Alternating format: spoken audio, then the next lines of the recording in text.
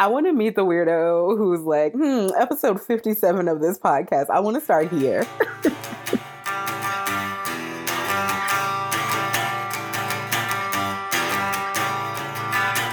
Welcome back to Check This Please, a podcast that has been going on for a year as of April 15th, 2021. Today we are going to be covering an episode called Is This Podcast Mean? Which is a question about our podcast, spurred by some recent conversations we've had. And as we've been evaluating the comic, perhaps we ought also evaluate ourselves. I'm Secret, and I'll explain more why I felt this was a smart thing to do later. Who's on the call with me? Hi, as usual, I'm Tomato. Today I'm drinking water. No exciting news. But I do have some exciting news, which is that we have someone else on the podcast today as well. It's me. I think this is the time where I introduce myself. Hi. This is Queer of Cups, and you probably don't know me, but if you do, you probably already know that I'm super down with being mean. Well, that's awesome. That's why we wanted you on this episode. For that, and also because I guess we think you're pretty smart and you have good Check Please opinions. So that's exciting. If anybody doesn't know, Queer of Cups wrote a fanfic for the Heartbreak Fest in summer 2020 that I am obsessed with. It is called Tell Everyone You Are a Good Wife. And I have probably spent more time talking to Tomato about that fanfic than like any other fanfic of the past year. So this is just, in another sense, just shameless putting people we like on our podcast round two. This fanfic was written for me in that fest, and I have lost my mind about it routinely, and I have made people who are not in fandom listen to me talk about it on multiple occasions. So it's really, really good, and you should read it. Thank you. And also, honestly, the only reason I wrote it was because I stumbled upon y'all and your criticism and found it super interesting and made me want to engage again with Check Please. So really, there's some sort of Ouroboros Inception thing happening here. Well, hopefully, fingers crossed, and we'll see what happens. That'll make this a good conversation. And if not, maybe we can fix it in post. We do always try. You know, how successful we are is questionable, but I think it'll be good. So we're halfway through. We finished years 1 and 2. We're at a good kind of place to pause and reflect a little bit, not just on the comic, which I think we'll have plenty of opportunity to do kind of in episodes, but also on the podcast and our feelings about Check Please fandom as well. Around the break between year 2 and year 3 is when I came into Check Please fandom. Starting here is sort of where I've developed a consciousness of fandom. And immediately from the first time I peeked at Check Please fandom, what marked it for me was a huge amount of discourse, especially considering how much you ought to critique the comic and which aspects of the comic it was okay or appropriate to like.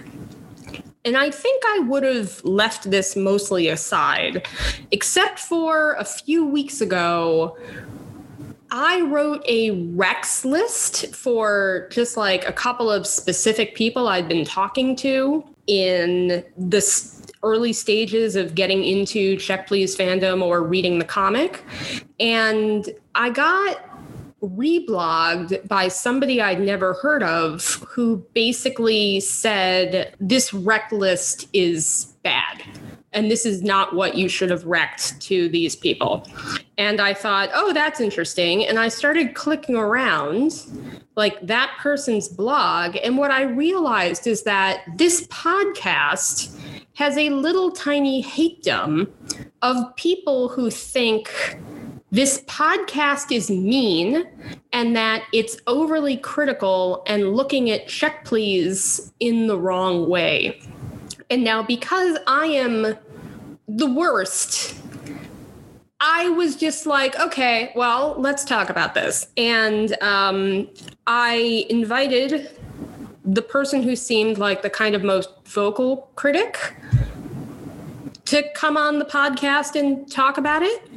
And that person said no. So then we did the second most obvious thing, which is just go to somebody who we like, who we think probably mostly agrees with us. You know, step 2.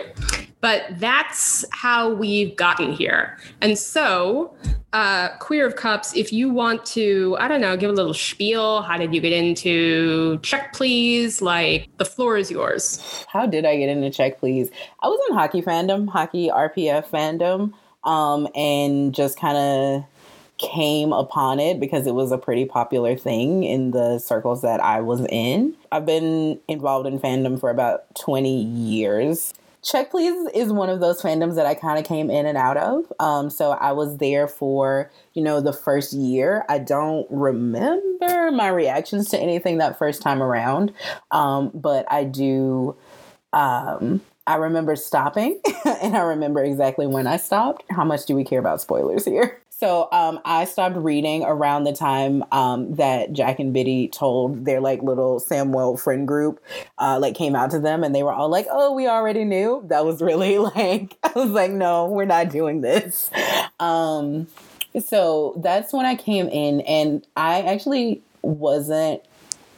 It was a pretty solitary fandom at that point. I didn't have lots of friends who were in Check Please fandom, and so I didn't find out until years later that some other folks that I eventually became friends with who were also in hockey fandom had attempted to give some constructive criticism to Ngozi, and that didn't go well, to the point where they were more or less ran out of Check Please fandom by other fans, and just are not interested, weren't then and are not interested in talking about it anymore.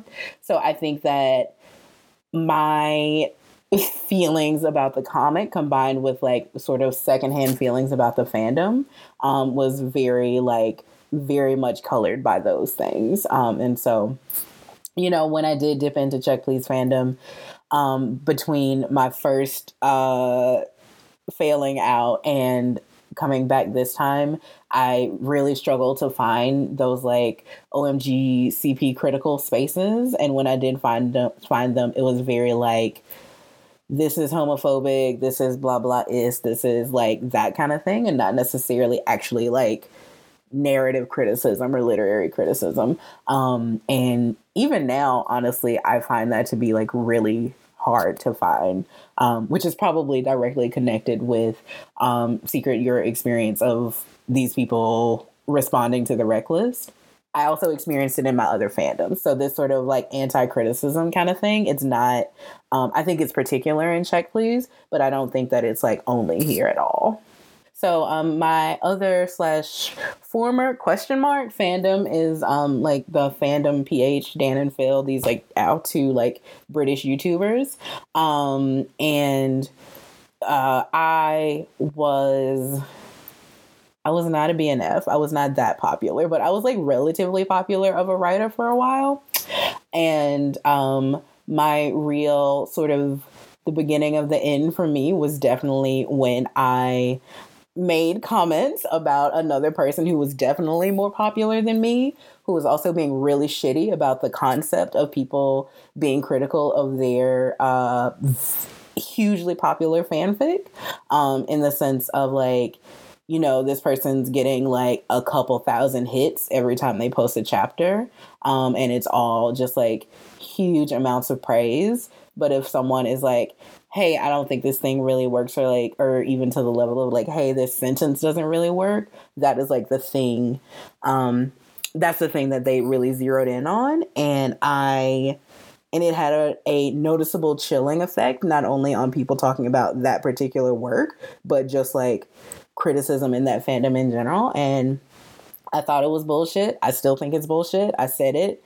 I said it on my blog, and of course, people took it to their made it brought it to their attention, which I sort of knew was going to happen, but I didn't care. And that was really like I said, the beginning of the end for me. Which was hard then, and now I don't really give a shit, but I still stand by the main idea, which is that I think people should be allowed to say whatever the fuck they want on their own blogs. And, you know, not to be all don't read, but don't seek it out. Tell your followers not to bring it to you. I don't think that it's an exact one-to-one comparison to what we're talking about with Check Please, but that's my stance. And the concept of meanness, I think is really I think the way that fandom talks about it right now is really unhelpful, and really not conducive to creating community, whatever that. What I think we ought to do is basically start by just talking a little bit about what do we mean when we say meanness, and as a corollary to meanness, this concept of hate, something that I see getting thrown around a lot recently, and perhaps more so even than the word mean, is the word hate and the concept of haters. So I've seen, in fact, Ngozi dismiss people who have criticisms of Check Please as haters. And I've had people remark on my comments about Check Please indirectly by saying, wow, you really hate Ngozi, or you really hate the comic. So it seems like in some ways these terms are kind of linked to each other and also to the concept of criticism. So I think really the first thing we ought to do is basically just define what it is that we're talking about in this episode. I think it's possible to produce criticism without being mean. And it is a skill. It's really hard to basically tell somebody that you disagree with them or you dislike what they're making without it coming across as insulting or offensive. But just because it's a skill that you have to develop doesn't mean it's impossible. In fact, it's very possible. And there are a million different ways to tell somebody that you disagree with or dislike what they're producing without it seeming like a personal attack or even necessarily criticism. I would say that good concrete doesn't necessarily sound like concrete. And that must feel nearly impossible if you've never engaged in the process of trying to write concrete to people. Admittedly, it's something that needs practice, the same way that writing a good fanfic needs to be practiced. One of the reasons why people are getting so offended by the criticism that they're getting is because nobody is engaging in the process of figuring out how to do this. So how would they be able to do it? So then you have an ecosystem where nobody's producing the kind of criticism that actually is interesting and is helpful and isn't surface level mean sounding. I think that there's this layer of people don't know how to talk to each other in fandom in general anymore. I think I'm in the notes a little bit later talk about this, but this idea of fandom as a community. I don't know how popular it is anymore. But I think that that's part of it as well, is that people's perceptions of what it sounds like to be talked to is very much oh my God, I like this so much. You're so powerful and valid and blah, blah, blah. And I think that is also both part of the larger conversation that we're having, and also how people receive constructive criticism is it's not even, oh, this kind of stings, but you have a point. It's oh my God, you have attacked me, because I'm not used to being talked to any way other than overwhelmingly positive. I think that's true. And I also think that general I guess, polarization of online communication means that there's a lot more to be gotten out of effusive praise and diffusive like attack than there is out of anything nuanced. And I know that I, at least when I have like responded to people in a way that's too complicated, they're like, I would never read this, it's too long. Right. And so there's this sort of total dismissal too of like attempting to say things in a like nuanced way. And maybe we can talk more about this too, but I also think that like fandom's general relationship to concrete has changed. It used to be like, yes, please give me concrete. Like when I first entered fandom, that was a very common thing said at the beginning of fic, and really, really common to see sort of like, oh, you have a typo, or, oh, I didn't really get this character note or whatever in the comments. And I don't know whether that's just where I was online, but that was like very, very common. And then over the years, that has definitely disappeared. And now I think there's a real anxiety around doing that and a real kind of like response, just like you said, Queer of Cups, where like a really intense response to getting that kind of criticism that takes it as an attack. I saw somebody say in regard to Concrete recently that you should treat creators as if you are talking to your best friend's parents. I just like don't even know what to do with that. Like, creators are not my best friend's parents. Creators are putting artwork out in the world for consumption. They're not like people I'm, eating dinner with. I will say there's a really famous story about someone going to a Smallville convention. I don't remember who this was, and like bringing one of the actors' sex toys out of a fandom circumstance. And I agree, that's inappropriate. You probably shouldn't do that. But I think that the opposite of suggesting you cannot like engage with their artwork because it might hurt their feelings is like really bonkers and damaging. Or that you should only engage with creators in this sort of state of like overly polite, deferential detachment. Like, say please and thank you, and treat, when you're in their house, treat it with respect, and don't broach uncomfortable subjects like sex toys or things you don't like about what they're doing. And I just like, probably I should say at the start of this so that nobody is confused. I would say meanness is like personal attacks or unfounded attacks up to and including criticism that doesn't have grounding. And this is all going to sound very like rote or whatever, but like, I hate you and you should die is like not appropriate. Similarly, this fanfic sucks, or just like this comic sucks, like period. Like, you should delete this comic. Like, you're incompetent. You don't know how to like make comics. You should never write another fanfic. Like, that level of feedback, even if it has some kind of grounding, like it's highly possible that the fanfic and or the artwork that's getting that sort of feedback maybe does have something wrong with it.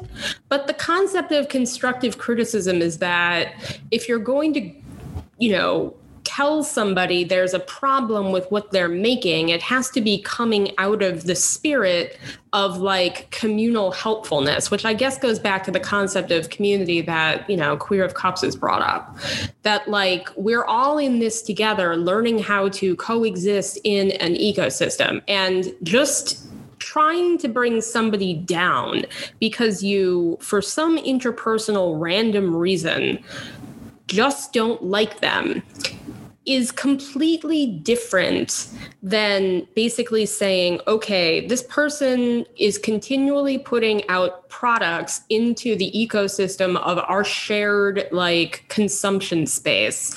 And I feel like there are some things in what they're putting out that like I can see why it's popular, but these are the problems I'm having. So how do I find a place of on the level criticism that balances an understanding that this person is here producing things for a particular reason that is not necessarily bad or hostile, with the fact that I just don't think that what they're putting out is helpful or as good as it could be. So I'm going to try to configure a response to them that is constructive. Are they talking about fandom creators or you get paid for this, you are creating source material creators?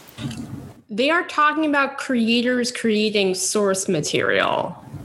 That makes a little bit more sense, but I do think that this is how some people feel about other people in fandom. Right, so I agree. I really agree with your definitions of what meanness is. But I think, and we so don't have to get deep into this, but the assumption of what niceness is almost at odds with actually creating long and lasting personal relationships to me, because it expects you to be this super deferential, super what's the word, effusively kind, and I just don't understand how you actually engage with people if that's all you're doing, or even talking about okay, I'm so glad that you like this thing, but why do you like this thing? And what is it that you like about it? I guess I, again, am apparently a fandom old now, and come from this school of thought of concrete criticism in general is a gift, that someone sat down and took the time to talk to you about not only what they like, but what they what potential they see. And I just don't, even in building personal relationships with y'all, that is grounded in the reason that I give a shit about y'all's opinions. The reason why I'm oh, I love talking to these people is because I get something more than I liked this thing, period. And so I guess that's just my ultimate confusion. And this is probably so off topic from where we should be now, with the assertion that you should treat creators like people's parents. It's then how do you build relationships with them? Just because someone can write a thing, whether they're getting paid for it or not, doesn't make them different than you. And it doesn't mean that they should be treated with a level of formality and honor just because they wrote a thing and may or may not have gotten paid for it. Okay. For that matter, so too with parents. But one of this person's follow-up tweets was specifically, and no, I don't care how you actually treat your own best friend's parents. But it's the idea of putting certain kinds of people on certain kinds of pedestals and presuming that everybody on every pedestal has a specific code of behaviors that are the only way you're able to interact with them is not really helpful. It is not helpful. It's also capitalist and white supremacist and patriarchal. That is, yeah. The idea that because you create source material and because you have gotten paid for it and you're probably a white man, so I have to respect you more. And the idea that oh, you should respect your parents in this particular way, it's all actively fucked up. But the way that power moves through fandom, depending on where you are in the conversation and then what kinds of labels get attached to you based on the power or perceived power, in that conversation is totally related to this. And the fact that creators are, no matter what level of source material you're creating, whether you're creating check please, as your summer hobby off from school, or if you are the guy in charge of Marvel Studios, you have a certain amount of power over that particular text. And so the way that people treat you, obviously, are informed by other kinds of power too, right? But the fact that you should be deferential to like, what's his face, Marvel Studios guy, because he has some sort of like textual authority, supports the idea that like the narrative belongs to the creator only. And that's a really weird thing to support in fandom. Like, it's a really strange thing to feel and see and to have defended by other fans as this like sort of ultimate authority over a text. And it's this hierarchical relationship, which then feeds into, you know, other kinds of power. Look, most kids who are interacting in that way with like their best friend's parents are not really in a position to actually do anything about like the best friend's parents' behavior. But like, again, it's, you know, presuming that just because somebody is like parents, they're adults who have a certain kind of stature that like deserves a certain kind of treatment, when in fact a lot of parents are like not great people. You know, everybody just being like, okay, well, you know, they're the parents, we're just gonna like let them do their thing, is part of how like a system of like, I don't want to just say abuse, but like, you know, that's how a system of like mistreatment of children that creates like monsters. This is also all presuming that the only audience for criticism is the creator of the thing that's being criticized. And I can't believe I didn't write this on the outline anywhere. But like the discourse that exists within criticism is largely for like other consumers. It's like when I write a, you know, critique of Check Please on my blog, camilliard.tumblr.com, it's not really because I think like Ngozi is going to see it and be like, oh, okay. It's because I'm trying to create a conversation with other fans. I'm trying to get fans who think about the comic the same way that I think about it to recognize that I'm thinking about it that way and build a connection with them. Like, you know, looking back at what Queer of Cup said about like, you know, how we kind of ended up networked together in this podcast. But also like I'm trying to express for people who don't think about the comic the way that I do, why I think about the comic the way that I do. And if somebody's going to reblog my post and say that they disagree with it, I would consider it a continuation of the conversation if they reblogged it and said, this doesn't really work for me, and here's why. I understand where you're coming from, but in the interest of mutual understanding, I'm going to lay out my response to what you said. Like, that to me is a like valid response. And that's part of what I think the sort of critical mechanism in fandom, I don't know, used to be through the creation of meta, or should be, I'm not sure. But a lot of the conversation is assuming that like, oh, if you say something bad about the comic, you're hurting Ngozi's feelings, or you're hurting, I think his name is Kevin Feige? Feige, the head of Marvel Studios. Am I right? Comment below. I don't know how to pronounce it. Thanks. Yeah, I mean, it's not that I think that like those people are going to see like the shit that I'm writing on my, 115 person follower blog that I never tag things on. It's that I think that the people who are hanging out in the space that I'm in are going to see it. And maybe that's like, you know, a line that I'm throwing out to other fans so that I can continue having conversations with people, none of whom I expect will agree with me 100%. I mean, this is also how fandoms survive. Like this and creating fan works, and maybe those two things are how fandoms continue after a source material has ended, which is another reason why I'm like, we should be happy about this. Criticism, at least for me, is like how I develop a relationship to and deepen my reading of a text. I also remember the first time I ever got beta read by somebody, I was in like high school, and it was like such a joy to have someone deeply, deeply read my work and be like, this doesn't work, and here's why. And it felt like to have such close and special attention paid to my writing in that way was like this totally new experience.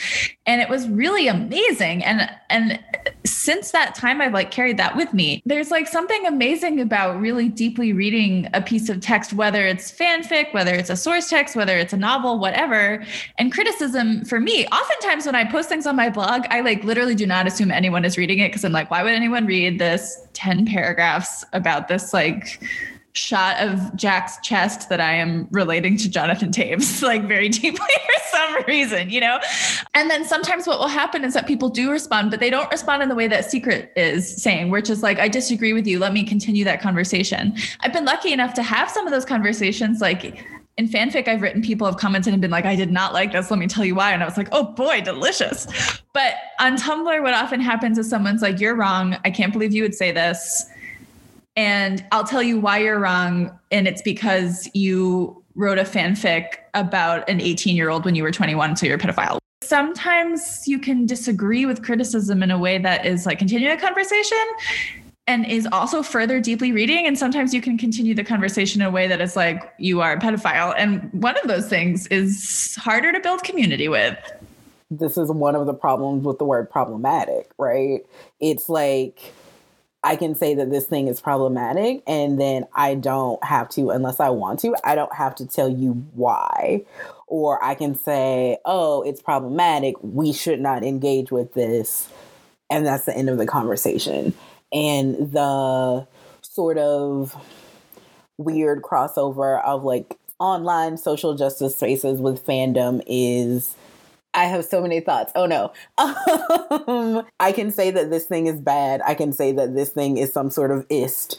And now I don't have to engage with it. Whereas as opposed to like, I'm going to engage with like this feeling, this discomfort, this like, it is creating a problem within me. Let me think about and talk about why. That doesn't happen. And also Tumblr literally physically like discourages that from happening, because it is the worst website that we as a fandom could have possibly landed on.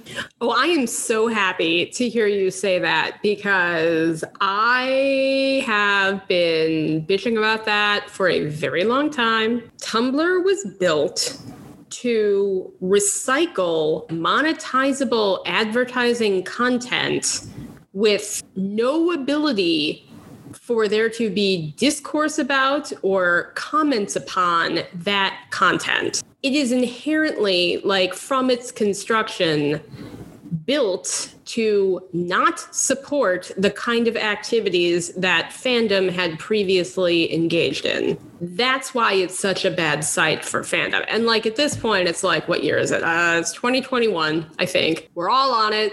And it seems like everything that could have possibly killed it has not killed it. So at a certain point, being angry about Tumblr is kind of a waste of my energy, but that's awesome. I've never actually heard anybody else like articulate that. Usually it's me being like, this is a bad website, or it's people just saying like, ugh, this dumb hell site. And like, they don't actually like get into why the site is so bad. One of the questions that I think Secret wrote on our outline is it possible to be inadvertently mean or hateful? And I think Tumblr is really good, just as I'm not saying any specific group, but like culturally, as a website, really good at taking everything in the worst possible faith. And I think that this impacts some people more than others, depending on other usually attributes about how they talk, how they are online, whatever. There's like lots of things that could impact that. I know that this is something I really struggle with. Like I really will sometimes say things that I think are perfectly fine. And then someone tells me I'm mean, and then I get defensive. And then after I've worked through my defensive reaction, I'm like, oh, they're right. I'm an abject failure. And I need to like go like ritually humiliate myself on my blog so that like they know that I like feel bad about being mean. I've gotten a little better at it over the years, but that's like something I struggle with, being very afraid of being inadvertently mean. Do you guys struggle with that? Or like, how do you kind of feel about that? The reason why I wrote that question down is because it has happened to me throughout my entire life in every context. It happens in fandom constantly, where I'll say something that I think is written neutrally or is just a statement of fact, or is like a mix of like some crit with like, I don't know, a balance of whatever. And people will just be like, oh, you're a bitch. Or this happened with that rec list. Yeah, basically, I wrote this in a way that I thought was an interesting discussion of some fanfic. I didn't say anything was bad.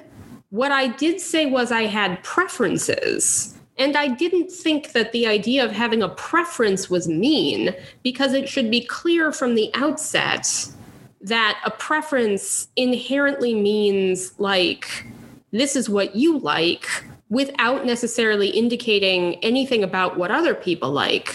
I am a Black person on the internet. If you encounter me, I am a Black, fat, queer, like, person, like, non-binary, but like a fab person on the internet, like all of these things. And I also like have opinions, and you know all of those things pretty much as soon as you encounter me on the internet. So yes, I don't think I'm mean. That's not true. Sometimes I'm mean and I don't give a fuck. And other times they're like, I don't think I'm mean. I have absolutely gotten messages after like someone has sent me an anonymous message that's like, can you tell me how you feel about like this particular trope? And I'm like, I don't really like this trope. And I will get messages that are like, you are mean, and being mean to like smaller, I should say like these things don't happen anymore because no one gives a shit about me anymore, which is freeing. But like, you're being mean to smaller blogs by having these opinions. Again, I genuinely think that if you are not performing niceness on the internet, and specifically in fandom, and I mean like a character of niceness that I think is also related to the fact that fandom thinks that fandom is populated by like middle-class white women. If you're not like making it to like that performance, people are going to think that you are mean. I definitely feel when I'm writing posts like, oh, I ought not say exactly what I think without either qualifying it at length so that people understand exactly where I'm coming from, or overemphasizing that like, I like Check Please, I think Biddy is a good character, and like on and on, all these layers, so that people will like come to my criticism, hopefully with like an understanding that like, I'm one of the good ones, I'm not just a hater. Especially in South Park fandom, which people are probably sick of hearing about. But in that fandom, certainly I had like a much larger audience. You know, I had like 600 people following my Tumblr instead of like 115. So it was just, you know, slightly more popular. I guess maybe in South Park fandom, that's big fries. I don't know. I definitely have felt like, yeah, you know, I have to be careful what I say, because I don't want to trample, you know, things that other people care about. And I don't want to trample other fans. Regardless of trying to function within these parameters, I still end up like getting called mean, or getting told that I like, you know, stifle creativity in the fandom. Like, okay, here's an example. There's a fic series that I love that I have talked about on this podcast before called Call Me Son One More Time. It is about Jack's father and Kent Parson having a sexual relationship. Is it about a lot more than that? Yes, it's about more than that. Go read it. On Fail Fandomanon, which is an anonymous space, I have spent a lot of time praising this fanfic and wrecking this fanfic because I really like it. In anonymous comments, I have been told that other people have been like discouraged from writing this pairing at all because of an overemphasis of like praise for this one fic that is a particular way. Because anonymous people on the internet have a preference for something, that inherently means that there isn't an audience for something else. So it's just like, I give up. I don't know what it is that people want. I think this performance of niceness is really related to also the kinds of communication that are acceptable in any given venue.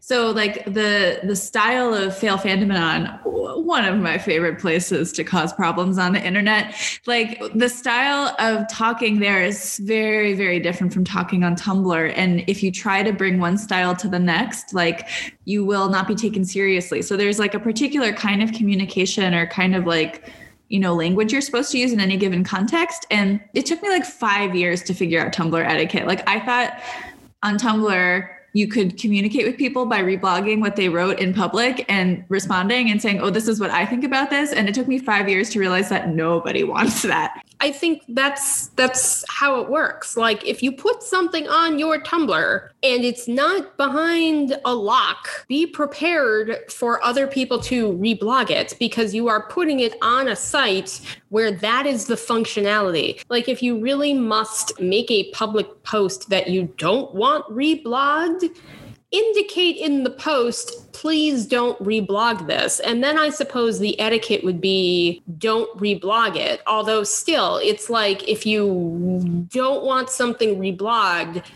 don't put it on Tumblr. I agree with you in theory. Like, I still think, like, I am someone who overshares on the internet. I compulsively share all sorts of horrible information about myself on my Tumblr, and I regret it every day. And I only share things that I'm like, well, if someone reblogs this, it's fine. I hope they don't because it's embarrassing, but like, it's okay. It's not going to ruin my life. It took me a really long time to learn the cues of who would be okay with reblogging and who wouldn't, because it's very rarely explicitly said. It's like all about how their blog looks, what kind of capitalization they're using. Like, it's crazy subtle little things that you're like, okay, this person probably won't call me a pedophile if I reblog this, or I think this person will call me a pedophile, but I think it's worth it because of this thing I'm saying. One time I just said that Rupi Kaur wasn't a plagiarist, she was just a bad poet, and someone called me a pedophile. So you can't always tell where things are going to go. I do think this is also like why different people might consider the same phrase mean versus appropriate. Like on AO3 or on LiveJournal, like the sort of like older nested style commenting, there's a different relationship with language than there is in Tumblr. And so you might find the exact same sentence being totally fine on AO3, depending on who it is or whatever, right? That's suddenly like unbearably mean on Tumblr. But it's also ridiculous to think that everyone can or should like completely change how they talk depending on where they are. And then, of course, like as Queer Cups pointed out, it's so contingent on like who you are, who people perceive you to be. If you say things the wrong way, wrong quote unquote way, it can like lead to these assumptions of attack, right? Strange the context collapse / very compartmentalized language. Like you'd think they would overlap more, but they kind of don't. AO3 is a site that feels very permanent. It feels like things are very explicitly cited there, cited. It also gives, apparently not enough. However, it does give users a lot more control about, what is going to happen, like in response to the works that they post. Like you can delete comments. On Tumblr, things feel extremely ephemeral. Like if you don't specifically bookmark it, it can just go into the ether and disappear forever. You also, as soon as you put something onto that site that isn't like locked, it can like spin wildly out of control, and you have no ability to determine like what gets appended to the thing that you've put out there. So I think that may be part of why people are precious in a certain way on Tumblr, whereas perhaps they wouldn't be on AO3. I also want to add the layer of the perception of privacy, and also Discord as like another fandom space, which I also kind of fucking hate. Tomato is very right about like things being acceptable in one place that aren't acceptable in another. Yeah, I really like Discord as a place to chat and do like one-on-one or small group conversation, but my understanding is that like increasingly like fandom is done on Discord, which is problematic to use that word. I just don't understand how. I understand the desire for privacy. I understand the move to Discord as resistance to fandom sort of mainstreaming. I just don't know what you do if you're not like internet savvy enough to find the right Discord link. You used the term problematic earlier and then again recently. I think problematic is an interesting term because it's one of a few things that has sort of slid from like academia into fandom.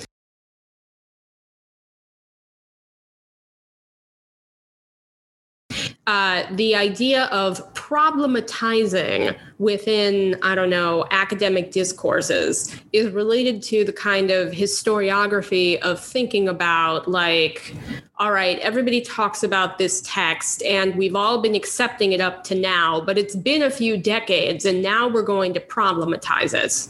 We're going to look at like, you know, what it's actually saying, what stands up to scrutiny, what is still, you know, useful, who did it influence, how were some of those influences productive, how were some of those influences unproductive.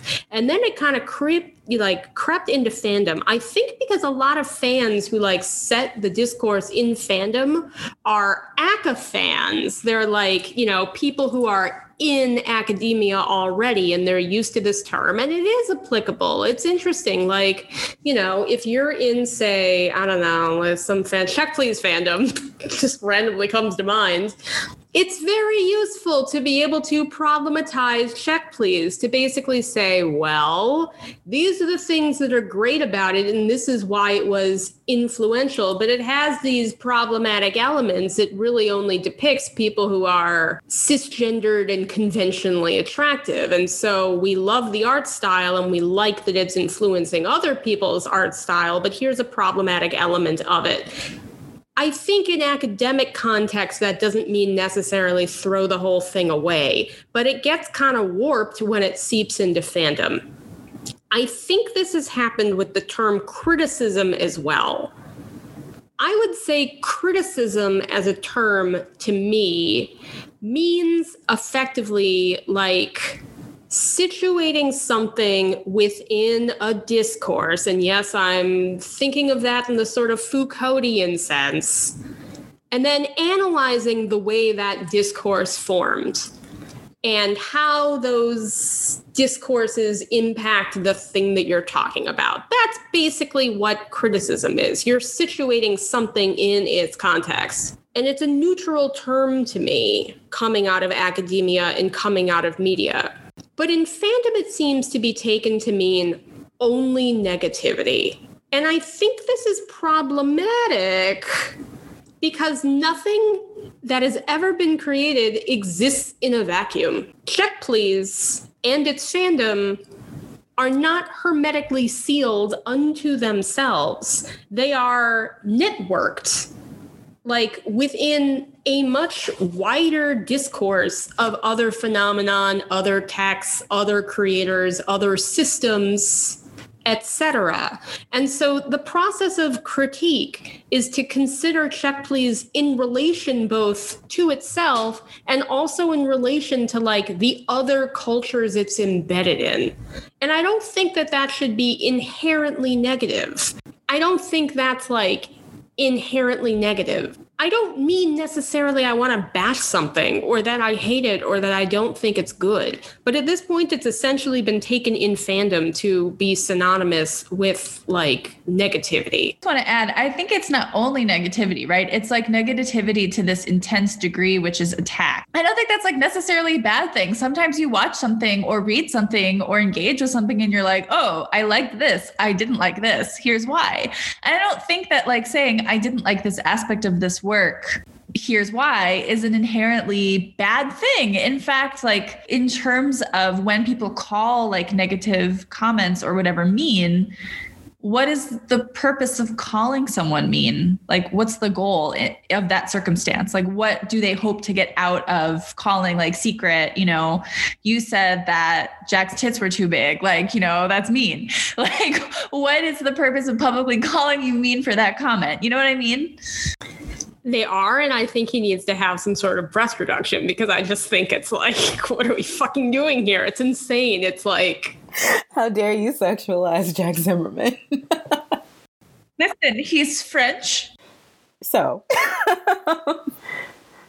to your point about the ways that the word criticism or critique have been are interpreted now, I think that the other sort of driving force around like why fandom is the way it is now is like the explosion and popularization of certain types of social justice on Tumblr, and specifically like this concept of calling people in or calling them out. You know, like all of these things are together in like a fucking soup, right? So there's a concept of academic criticism, which I agree is like a fully neutral thing and like does not at all imply that something is like so bad that it needs to be like thrown away or like even necessarily bad at all, when it sort of bumps up against this idea of like, oh, this thing is problematic or bad or whatever, like it has to be called out.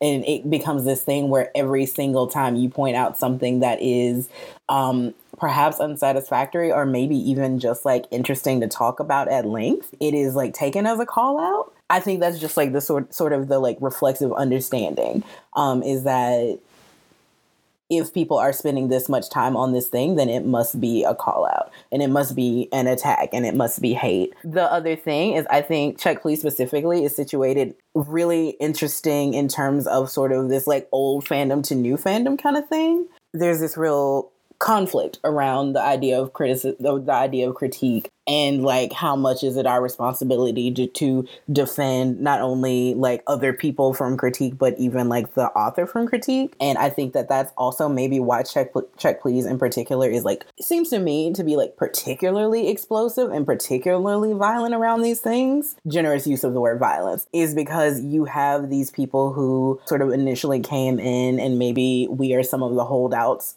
from this older type of fandom where like criticism is fine. It is a value neutral thing. Bumping up against younger folks, some younger either literally or in fandom, who are like, whoa, like we only talk about the things that we like unless they are super racist, in which case maybe we don't talk about those. You know, mostly it's like too long, don't read. What kinds of critique get kind of like received in a way that's positive, and what kinds of critique get that explosive response? I don't know that I have a good answer. I think it depends what venue you are producing the critique in. I think it depends who the audience for the critique is.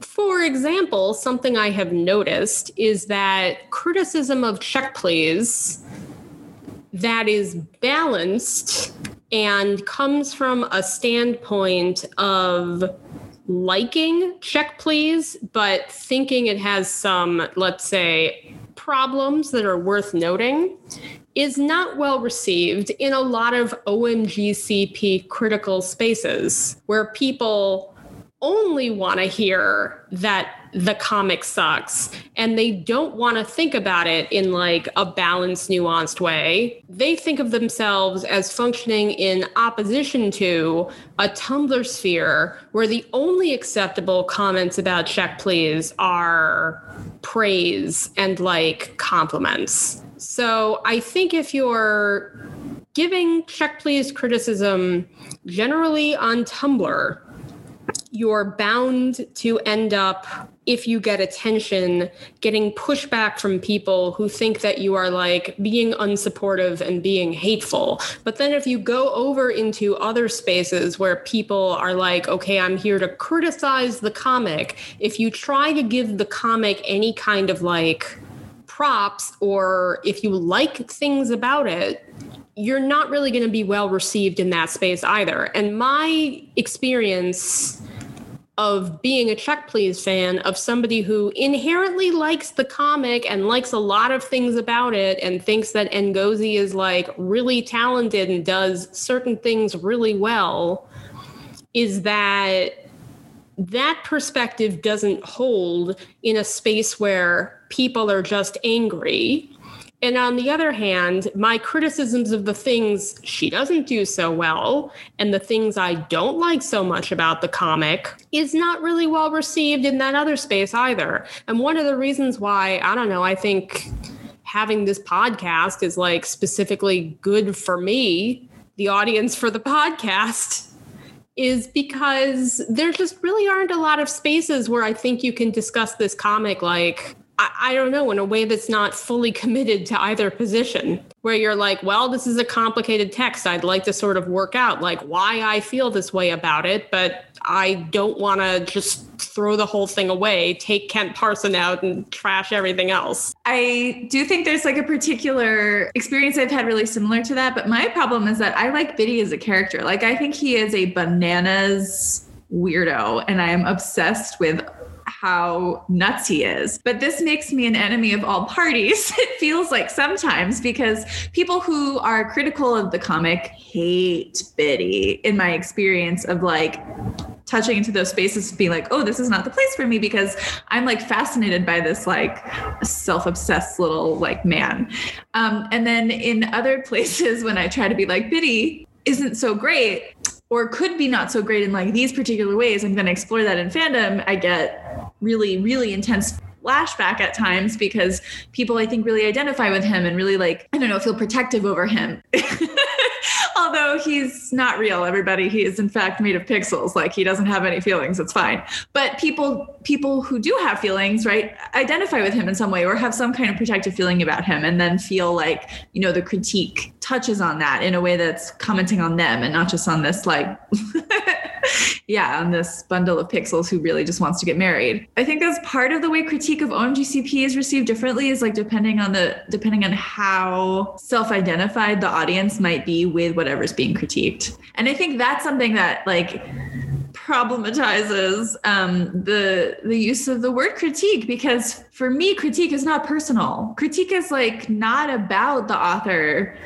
It's not about the readers. It's about me and my relationship to the text, but it's not even really about me. It's about like, oh, what I think. It's not about my feelings all the time or only, right? And I think that's also related to that explosive response that you were talking about before, Queer of Cups, is like there's an emotional response. Even what's been being put out is like primarily about ideas. There's an emotional response. So it's like a different register of reading. And I think that's also part of the problem, maybe. We are two sides of the same coin, in that I cannot stand Biddy, but also find him fascinating, and want to write all the words about him and his like probably like fancy Easter dinner that's happening in some fictional world right now. To the point about like the OMGCP critical spaces, that has been my experience of them. It feels good at first, right? Because you're like so steeped in a fandom that seems to be like 100% fully behind. How dare you say anything other than like, we worship our queen. But after a while, it just gets boring. Like, it just gets boring to like want sort of single dimensionally like hate this thing that you're also spending so much time on, having spent so much time in one of these spaces or the other, that I feel like I don't know how to regulate my like feelings around, or I feel like A, I don't know how to regulate, and B, like I don't know how it's going to be taken when I say either I really like this thing or like I don't like this thing so much, because I've also like experienced that like really intense reaction from both sides. Yeah, I'm in the same place basically with these spaces. It's like, yeah, Biddy is a really interesting character. He's the sort of person where if he was a real person, I would probably not like him very much. But he's not a real person. And so engaging with him through fan fiction and through like meta or like fan works generally is really interesting and really satisfying. Like the term femphobia comes to mind constantly when I like see what people have to say about Biddy, like in these spaces. Is Biddy a perfect human being? Like, no, obviously, like if you read the comic, like on a surface level, he's just not. Like, he's pretty flawed.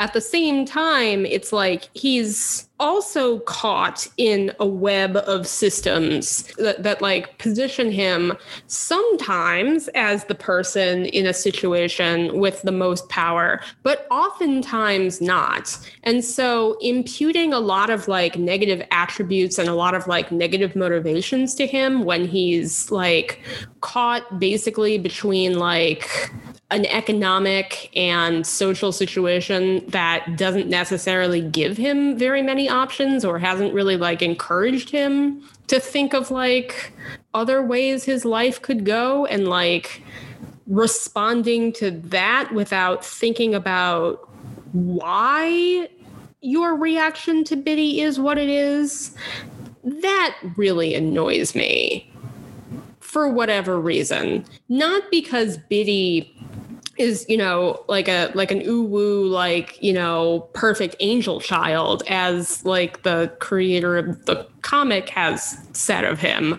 but because it indicates to me a sort of lack of critical thinking or an underdeveloped like mechanism of self-examination among the people who are looking at this text and feeling critical about it, but not necessarily thinking through why perhaps as much as they believe they are. Yes to all the things that you said about Biddy, and Biddy is being written by a Black woman, right? And this thing that I've seen a few times of people responding to, you know, valid or invalid criticisms of Check Please as like, why are you being hypercritical of this writer who is also marginalized in all of these ways,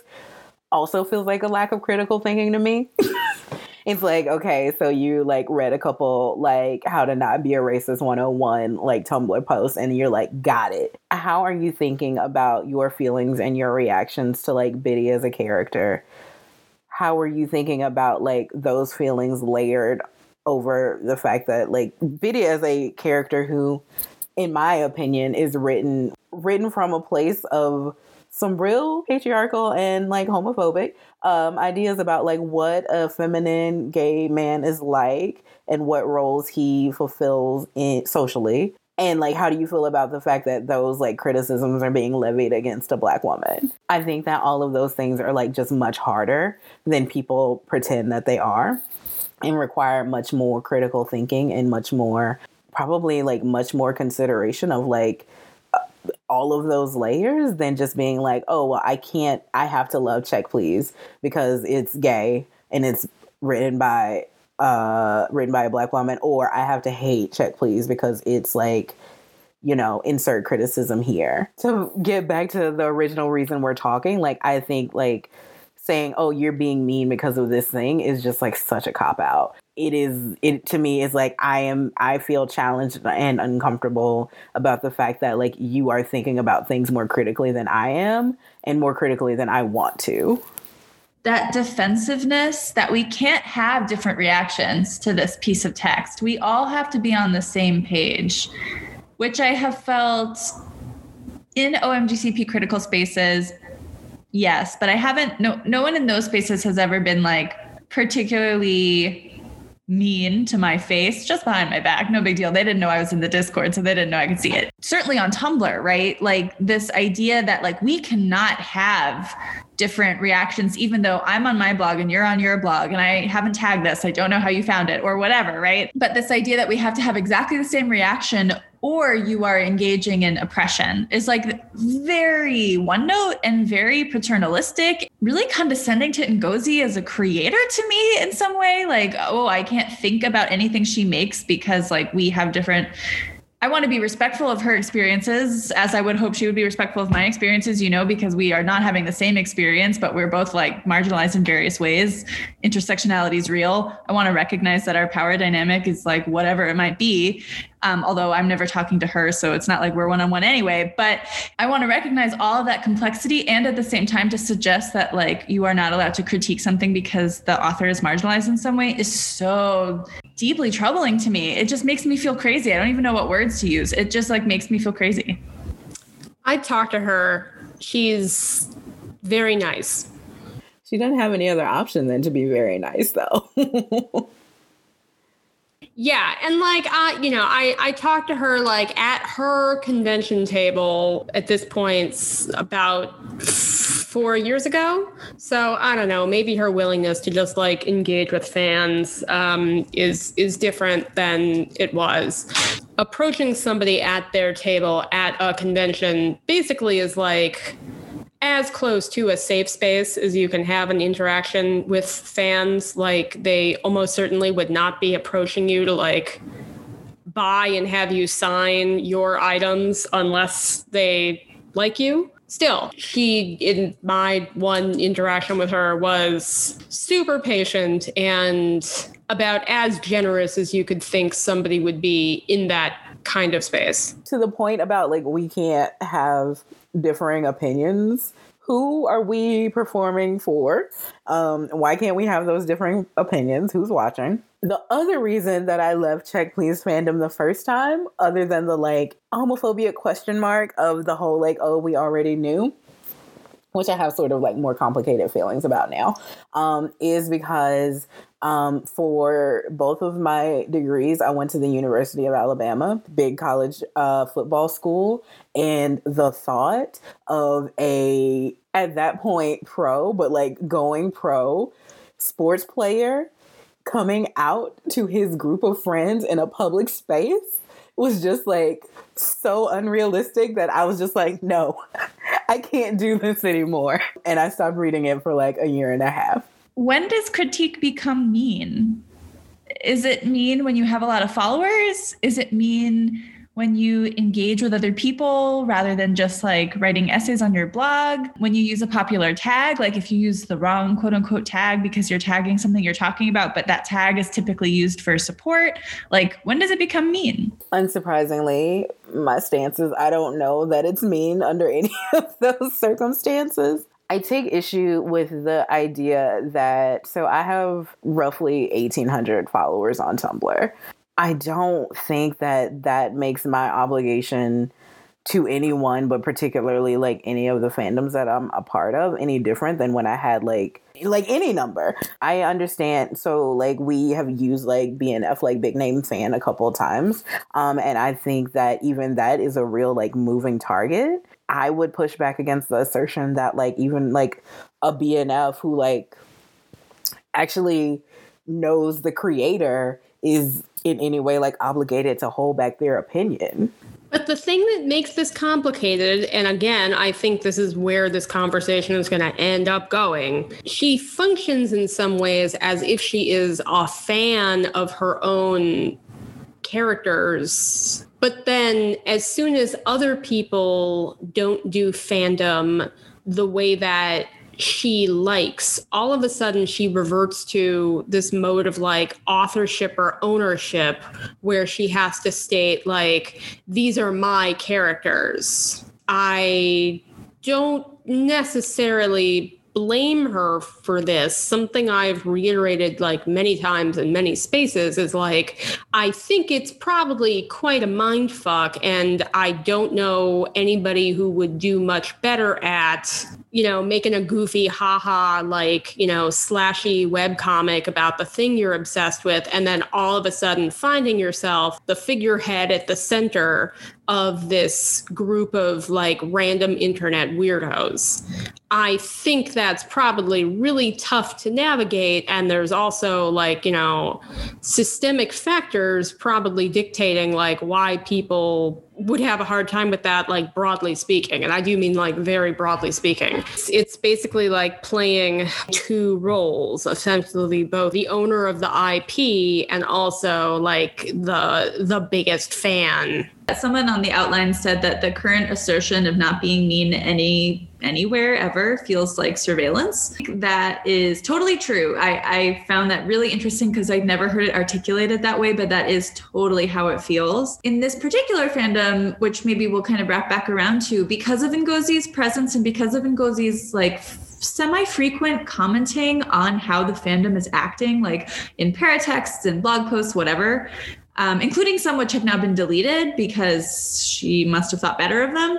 That sense of, to borrow another Foucauldian phrase, the panopticon, really impacts the fandom in like a very serious way. Behaviors that are perhaps not great, but that defend Ngozie's status are not mean. And behaviors that don't defend Ngozie's status necessarily, and by Ngozie's status, I mean specifically like her authorial intent, not like Ngozi herself as a figure, because I think people actually like are really mean to Ngozi sometimes in really fucked up ways. Like, I just also want to say that like there are sometimes people who are mean in this fandom in ways that we talked about at the very beginning, like personal attacks. I think it's very rarely directed at her. I think a lot of it is in these like private, like snipey spaces.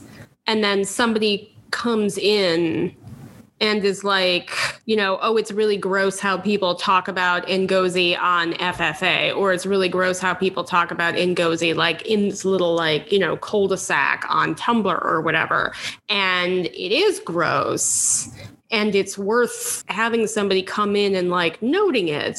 But I don't necessarily know that those conversations are getting up to her specifically.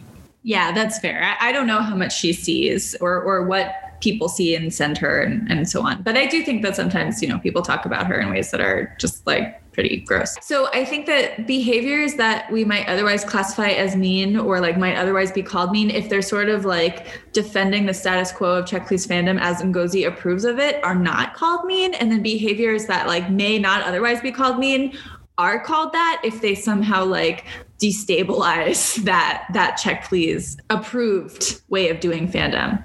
So I would say at this point, my definition of somebody who's a BNF is either somebody whose presence and content has saturated either a fandom or fandom as a space broadly, or it's somebody who has enough professional success that they have transcended the fandom ecosystem and are bridging the fandom ecosystem and the industry or the commercial space. And on that note, I would say that somebody like Ngozi is a BNF. She has her own mononymic presence within both the fandom space and the commercial space that now she's able to say, use her like public facing presence to get attention on her fan works. Can you be a BNF in your own fandom is something that Queer of Cups is pushing forward.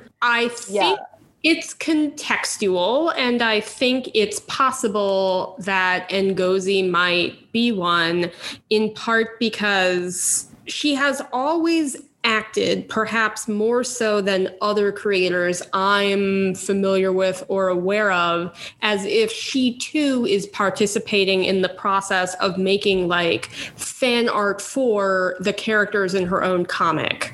And like, you know, her creation of, say, zines, where she feels like she can create any pairing artwork at any rating level, like of different characters, even if they're not canon yet, is like how a fan would act, not somebody who is the creator or the author. And I think it makes perfect sense, like why she feels that way, in part because she's trying to tell a specific story.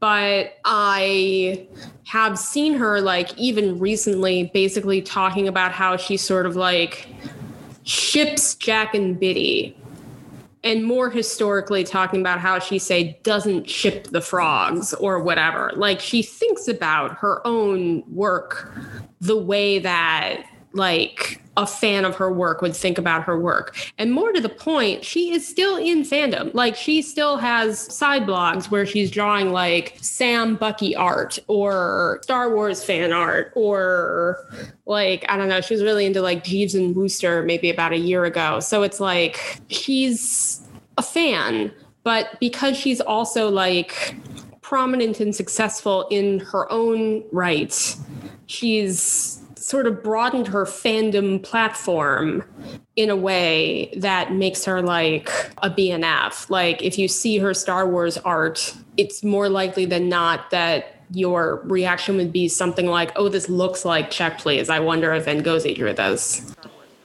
Yeah. I think that that's so interesting and makes this layer of like opposition to critique, and also like using / weaponizing my fandom against people who might critique me, that like historically happened so unsatisfactory.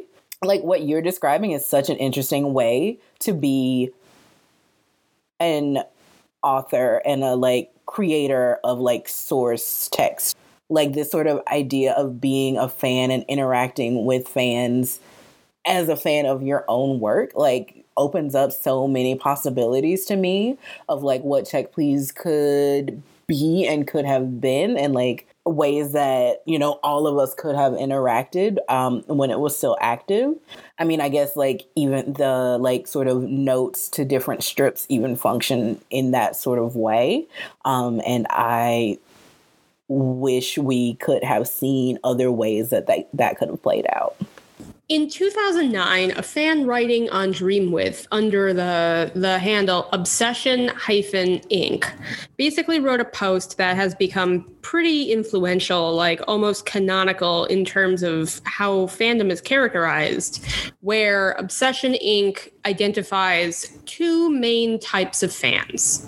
There are affirmational fans and there are transformational fans. And affirmational fans are people who are very interested in like reiterating the canon, preserving the canon, collecting things, etc. And as Obsession Inc. writes out, these are the types of fans that creators usually want to have because they're people whose primary project in fandom is like confirming and reaffirming what the creator wants and what the creator thinks. Transformational fans are, for the most part, the kinds of fans that like I associate with, and probably you guys too. They're the people who are, through the mechanism of making fan works, questioning the text, extending the text like past the place where the creator wanted it to go, and just generally like kind of disregarding in theory what it is that the creator necessarily wanted. Like, authorial intent is somewhat less important in terms of transformational works, like if only from the perspective of, according to Ngozi, Check Please ends when Biddy graduates college. So if you write a fanfic about, 10 years in the future for Biddy, you are inherently questioning, say, the authorial intent that the story of Biddy end when he graduates college. I feel like a lot of fans lately, like transformational fans who are in the kind of like fanfic and meta making side of things, are kind of now adopting an affirmational approach. Like, I'm going to make a transformative work, but I'm going to make it in such a way that the creator wouldn't like disapprove of it, or it doesn't necessarily complicate the creator's intent.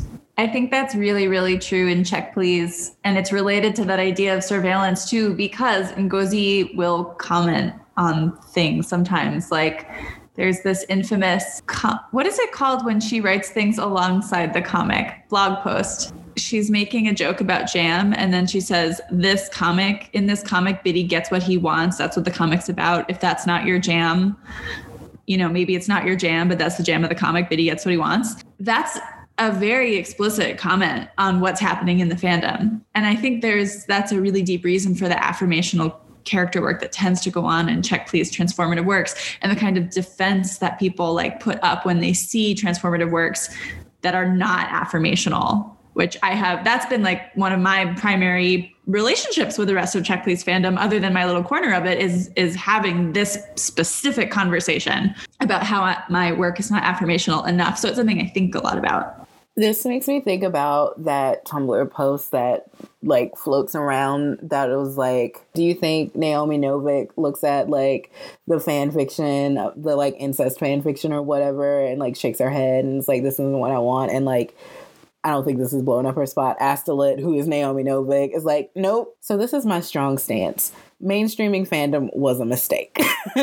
And it has wrought bad things for fandom at large. And I think that mainstreaming fandom is part of like why this is possible, because I don't give a shit. A lot of conversation went around in the Dan and Phil fandom, which is slightly different because it's like a real person fiction fandom, where it was like, oh, well, what if Dan and Phil say that they don't want you to write fan fiction about them, or they don't like it when you write this certain type? And like, I don't give a shit, but like, it is a very different thing when that is very feasible. Like in that fandom, we know that they are online. We know that they read our stuff. They like retweet it. They like retweet art all the time. And so it is likely that they have an opinion on those things, in the same way that Ngozi is like very upfront about the fact that like she has an opinion. And I largely wouldn't care if it didn't also come with this like idea of surveillance and this idea of like, we now have to police ourselves so that we are performing in this way that is acceptable. And also, because it's capitalism all along, that's also marketable. So we can't do weird shit. We can't write ABO fan fiction. We can't like write these things that are problematic unless it's like behind like, I guess we don't have FLOCs anymore, so that only people who actually have AO3 accounts can read it. I think that is like all of those things together. That's what happens. And so like the affirmational style of doing fandom isn't, of course, nothing exists in a vacuum, but it's not just that you're affirmational because you like this writer and you want them to like feel good. It's also like this policing aspect of like, okay, now we have to like tuck our shit in and like sweep things under the rug, and they can only know about the things that usually are not that weird, not that kinky, again, like not unmarketable. I would love it if you could maybe like expand on what you see as mainstreaming fandom a little bit, because I think I mostly agree to a certain extent. However, you know, I don't want fandom to be like a shameful thing that people have to hide. Like if somebody asks me, you know, what my podcast is about, or like what I'm spending my Sunday afternoon doing, I don't want to have to lie about it or act like it's something that I don't do, or fear for like my job. I don't want to like be afraid, essentially, that this is like a vulnerability. However, you know, I also agree that like part of what makes this fun and like part of what makes it like interesting and productive, and we'll talk about this maybe like oppositional, is that it's not in the mainstream the way that like, you know, watching The Bachelor is. If you have more thoughts on like what mainstreaming means to you, I would be interested in that. Yeah, I see your point. I think perhaps a better word for it is like profitable or even like accessible. I think that when fandom became a thing that is MTV is talking about, like, send us your fanfic for like Teen Wolf, people can see whether they're in it or not. And so all of the weird, quirky shit is also on display, and it's on display to people who don't care or don't care to learn the particular culture, and maybe even don't even see it as a culture. They see it as like a hobby. I think that has had some real unfortunate repercussions on the ways that people see and do fandom. And to your point, like, I also don't want the fact that I write weird fan fiction on the weekends potentially jeopardize my job. And I don't know if we can have both. Maybe that's a question that's like much bigger than like this conversation. But like, I really don't know if we can have both. If it can be like something that isn't, obviously, like, I don't think fandom is like a thing that is inherently shameful, but I don't know if we can be in some ways inaccessible or like not so on display without people also being like, oh, that's that like weird shit, and like immediately maligning it. Also, I feel like I should say I totally recognize like the privilege and the difficulty that comes along with something being like inaccessible. So like, I'm not unaware of those things. I just like, I think that we lost a lot when fandom became a thing that you could profit off of. And that makes me sad. Another shortcoming of Tumblr as a platform is, in fact, its ease of use. Because now you don't have to do very much to participate in fandom. All you need to do is be able to circulate other people's content. And again, I understand that, you know, the type of production that went into producing zines, producing, you know, websites, producing conventions, producing all of these things that allowed fandom to function pre-Tumblr is expensive and time consuming and requires, in many cases, being able-bodied and like on and on, all these things that, you know, lead to exclusion. Also, a lot of the time, like at least my early experience in fandom was highly educated people, like PhD level people. And it's like, well, in order to participate like in this ecosystem, you know, you have to be able to bring like a certain, you know, quality level that's directly linked to having had like a certain kind of upbringing and education. So I think you're right to peg that here. Regardless, I think that, you know, all of a sudden with Tumblr, there was this like democratization of fandom where you needn't produce anything or indeed really even think about what you are contributing to the fandom. You can become a participant in the fandom without being a lurker and without making anything. And I've said this like on my South Park blog several times, but yeah, I mean, I think it just makes like fandom a sort of more disposable practice that doesn't require a certain level of, I don't know what it is, like commitment, follow through, like seriousness, like all of these things sound bad, but I think that's the outcome. I think that's why it feels so much less community oriented now, because to be part of a community, you have to be active in a community, right? Like that's how communities are built. And I say community with like all caveats attached to it. Sorry to bring it back to this, but the pedophilia conversation like really gets to me. I haven't resolved my feelings about it. I bring it up on this podcast way too often because I just like I have not figured out how to deal with it yet. Part of that reason is because for me as a kid who is not necessarily always in the safest of places, having adults online living stable lives that I could look at and talk to was extremely important for me. And I met those people through online writing and fandom. And so cross-generational, like seeing like adult queer women who had relationships and stable relationships with their families and stable places to live, like stable jobs, like for me, that was hugely important. The fandom things that those people were producing were very oppositional. We'll get into this later, but very oppositional because they were taking these things that felt like totally alienating and turning them into something that I could learn about adulthood with in this very real way. The way that fandom becomes less and less community oriented, less and less about like, it's not that I want it to be a totally private space, but as like the respectability of like American politics just like sort of like trickles through it.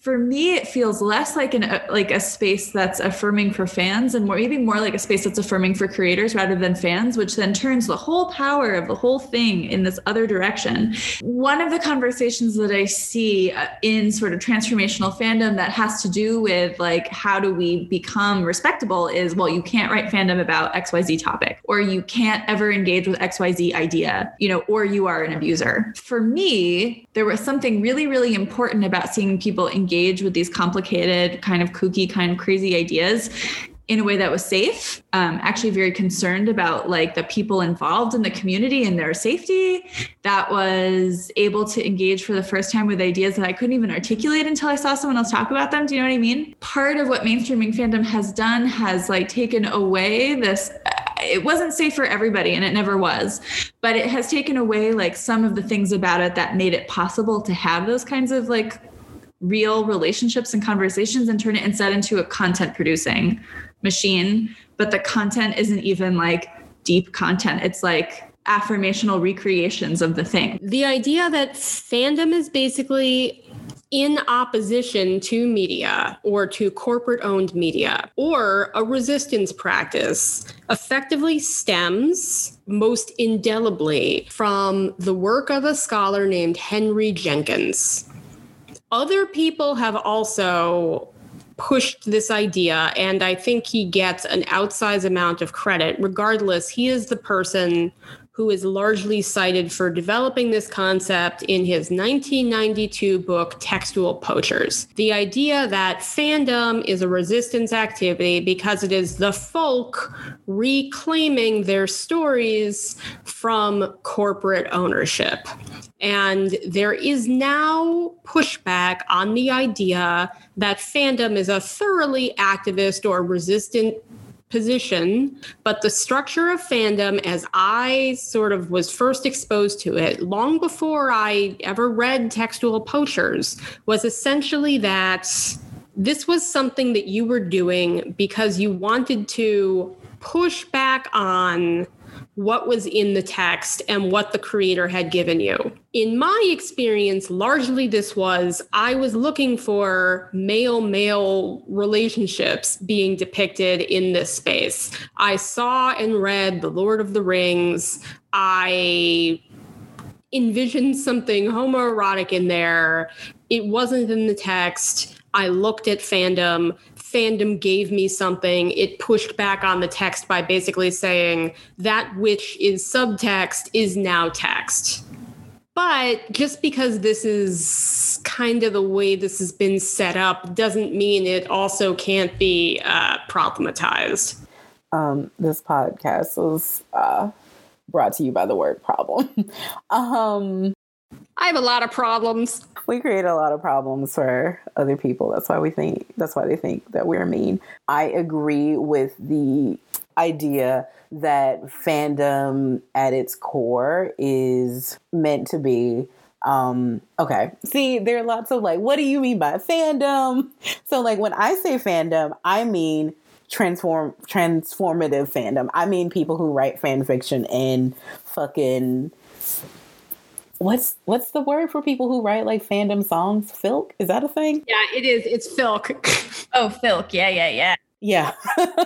Like that is what I mean when I say fandom. And I think that those things, because you are like taking someone else's, their text and turning it into something else, I think that is like oppositional. I do. It feels like that is something that becomes harder and harder with the shrinking of fandom as a community, with the sort of tangling up of fandom with the actual source text, with the actual corporations that are often creating these things. I'm not going to call them the Puritans because that's not nice.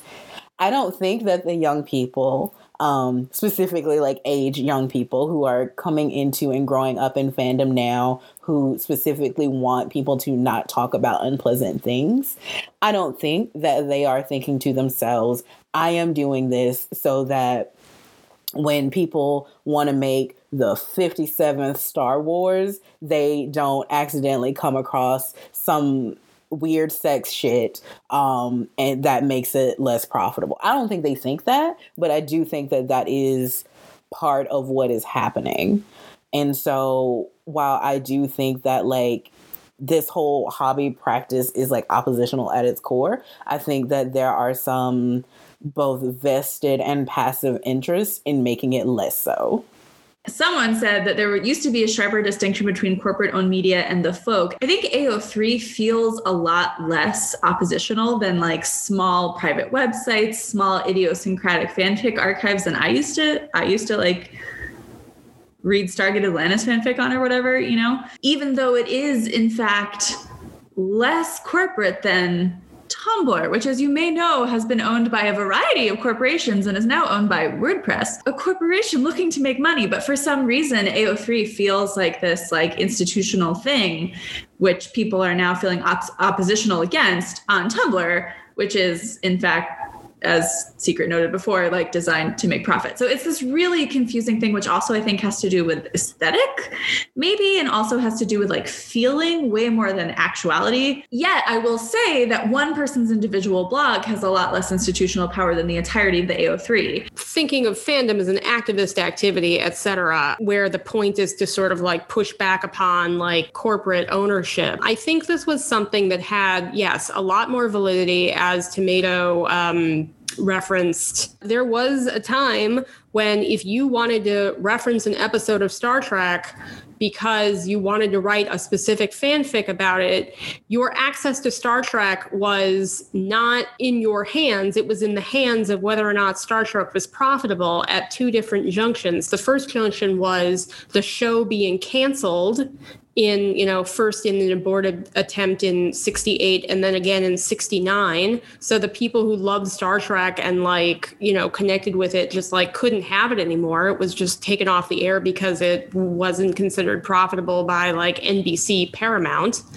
But then again, the second issue of access was that whether or not Star Trek was available to you by being aired on TV was dependent upon whether or not your local like NBC affiliate who owned it thought that they could make money off of it by selling commercial time to advertisers. What generated out of this was basically like subculture of people creating tapes of Star Trek and like editing together tapes of Star Trek in order to fuel the kind of like zine-based fic culture that sprang up basically in response to corporate ownership of an IP that viewers had imprinted on in a way that they weren't ready for this to be taken away by somebody else as a financial decision. A lot of people looked at this show and saw a lot of subtextual queerness, and they were like, well, I want to give actual text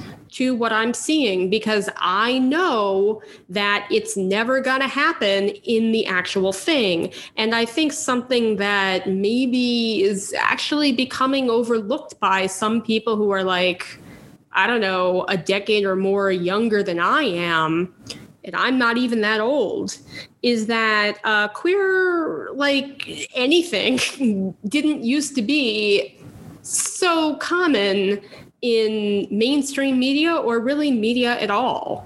And so the idea that merely making two male characters bone in like a not very well written story is in itself like an oppositional act now feels kind of like whatever. You can turn on, you know, Netflix and go to like, you know, LGBT rom-coms as a subcategory and like get probably, you know, dozens if not hundreds of them.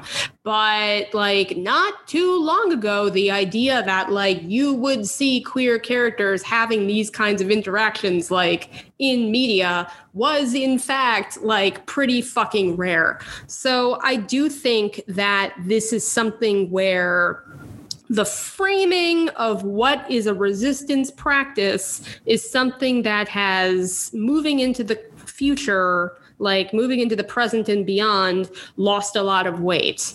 And then sort of looking back at what Queer of Cups was setting up in terms of fandom becoming profitable, the way in which all of a sudden corporate media like IP holders realized that people making fan work were part of their customer base and a source of support rather than opposition, and that it was possible to like work with these people to further the value of the brand rather than seeing them as like being resistant to the brand, is increasingly complicating the idea that this is like essentially a sort of like socialist pushback on like who's able to own intellectual property.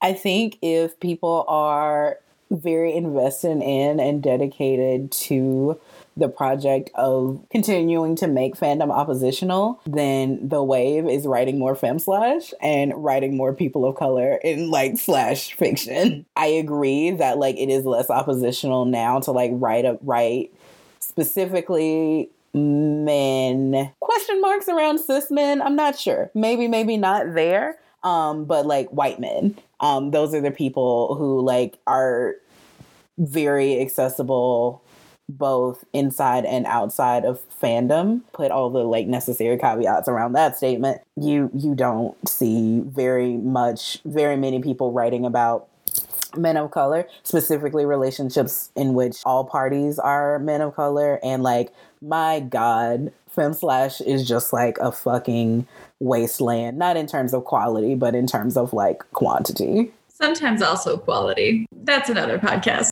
Honestly, I'm a hypocrite who doesn't read that much femslash, so I couldn't say. I last year watched the movie It Chapter 2. Unfortunately, had a breakdown. And after the breakdown, I was like, I can read femslash now. How exciting. So, which is weird because there's no gay women in that movie. And in fact, there's only one woman character. So very mysterious. But I looked on AO3 and I started reading really popular femslash. And what I've discovered is that what a fascinating world full of bizarrely heteronormative romance. That's all. Okay. More on that another time. But I don't know, like, I think that there are good reasons. Like, I also think that the fact that fandom is a pleasurable activity, it is oppositional, but it is not itself necessarily activist, is like lost in this conversation a lot of the time. It can be part of activism, potentially, I guess, if you like perform fandom in a certain way. But like, I don't know about y'all, but like I'm doing political stuff in my real life all the time, both by existing, by being active in my community and my union and whatever. Sometimes when I'm doing fandom stuff, I like need a break from thinking very constantly about like, oh, the state of the world. Sometimes not. So the fact that fandom should be not only morally correct and respectable, but also serve social justice at large is like such a strange take for me when fandom is in fact this like pleasurable activity at its heart. Like that's part of what makes fandom, okay, not to be a socialist, you know, on Maine again, but part of what makes like fandom oppositional in some sense is it's like prioritizing of pleasure over marketability, right? And particularly the pleasure of people whose pleasure is not prioritized by the market, i.e.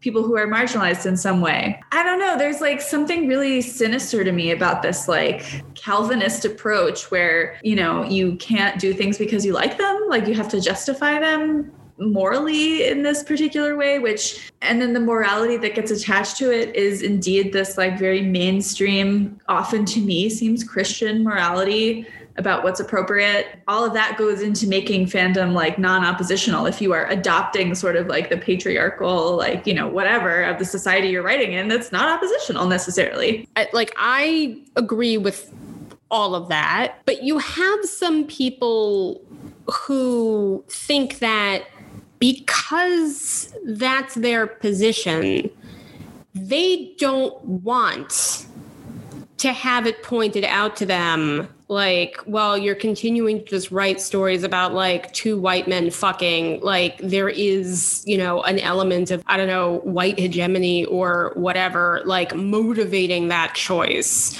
And like, I think unfortunately trying to balance these two things is like part of the like you have to be responsible. Like I don't know, I feel like I have to be responsible for my preferences without telling people who want to point out like the flaws in the positioning of fandom as like oppositional as like wrong. I feel like that wasn't a very grammatically well corrected sentence. Henry Jenkins is not just a white guy. He is, as far as I'm aware, like a white cishet guy who I do think is a fan in some sense, but when he created this structure, you know, what he had access to was his experience. And I think that that is embedded in basically all of the discourse that has followed up to and including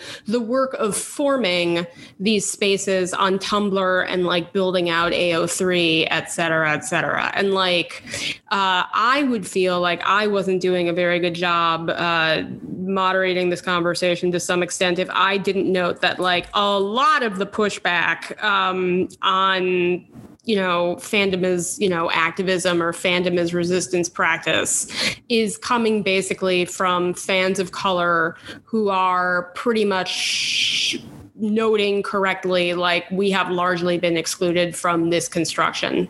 I do not have any follow-up to that. The only thing that I will say is please invite me back for the episode where y'all dig into the writing / fan fiction is fetishizing queer men conversation. Because that'll be a fun one. Oh boy. Yes, you've got it. An invitation anytime. This is where I just want to throw in that Jack Zimmerman has like the biggest tits I've ever seen. And his nipples are like huge. Please look at drawings of him. They are gigantic. Like, I'm sorry. Nobody's talking about it. Why is nobody talking about it? And you know what? I think somebody should jizz on his tits. Listen up. Listen up. So people in the back can hear. His tits, they're big. Hold on to your seats, folks. Here's my PowerPoint about it. While we're in the kind of like academic realm, I do think it's maybe worth like touching on something that was leveled against us in terms of like a criticism of this podcast. Too much time is spent maybe like on theory and in particular lit theory. I think the assertion is that it's like fake intellectual or maybe like trying to be purposely distancing or something to like shut down counter arguments. Like if you talk about something and you say like, well, Foucault said it, other people can't argue with you. I have to tell you, Foucault said a lot of shit. Like he said a lot of bullshit and feel free to argue with it. I think there is kind of like a sort of exclusionary classist thing, just talking endlessly about like scholars that most people will never have had the chance to read because who the fuck has the time or perhaps the money to like pursue this kind of graduate degree? Well, you'll be exposed to these things. That is true. At the same time, that it is also true that basically there is a kind of nasty, like anti-intellectual position that just because something sounds smarter than I care to engage with means suddenly it is valueless. Even though I bring like theory and lit theory into the podcast, sometimes I'm not the person usually doing it. So let's hear from them. So I'm obviously the person, me, Tomato, who can't stop being like, oh, Roland Barthes said this thing. Let me talk about it. And the reason is honestly because these random, mostly dudes who I bring up on this podcast, I try to protect you from my worst impulses, which means I only bring up like 2 or 3 theorists on this podcast instead of dozens. But they helped me understand things I felt but couldn't articulate. Reading their work, which is difficult and strange and sometimes makes me feel insane, gave me the tools to examine literature in a way that made literature feel meaningful and alive to me again after the school system had basically like beat me into submission of like the only thing there is to do is color code close reading.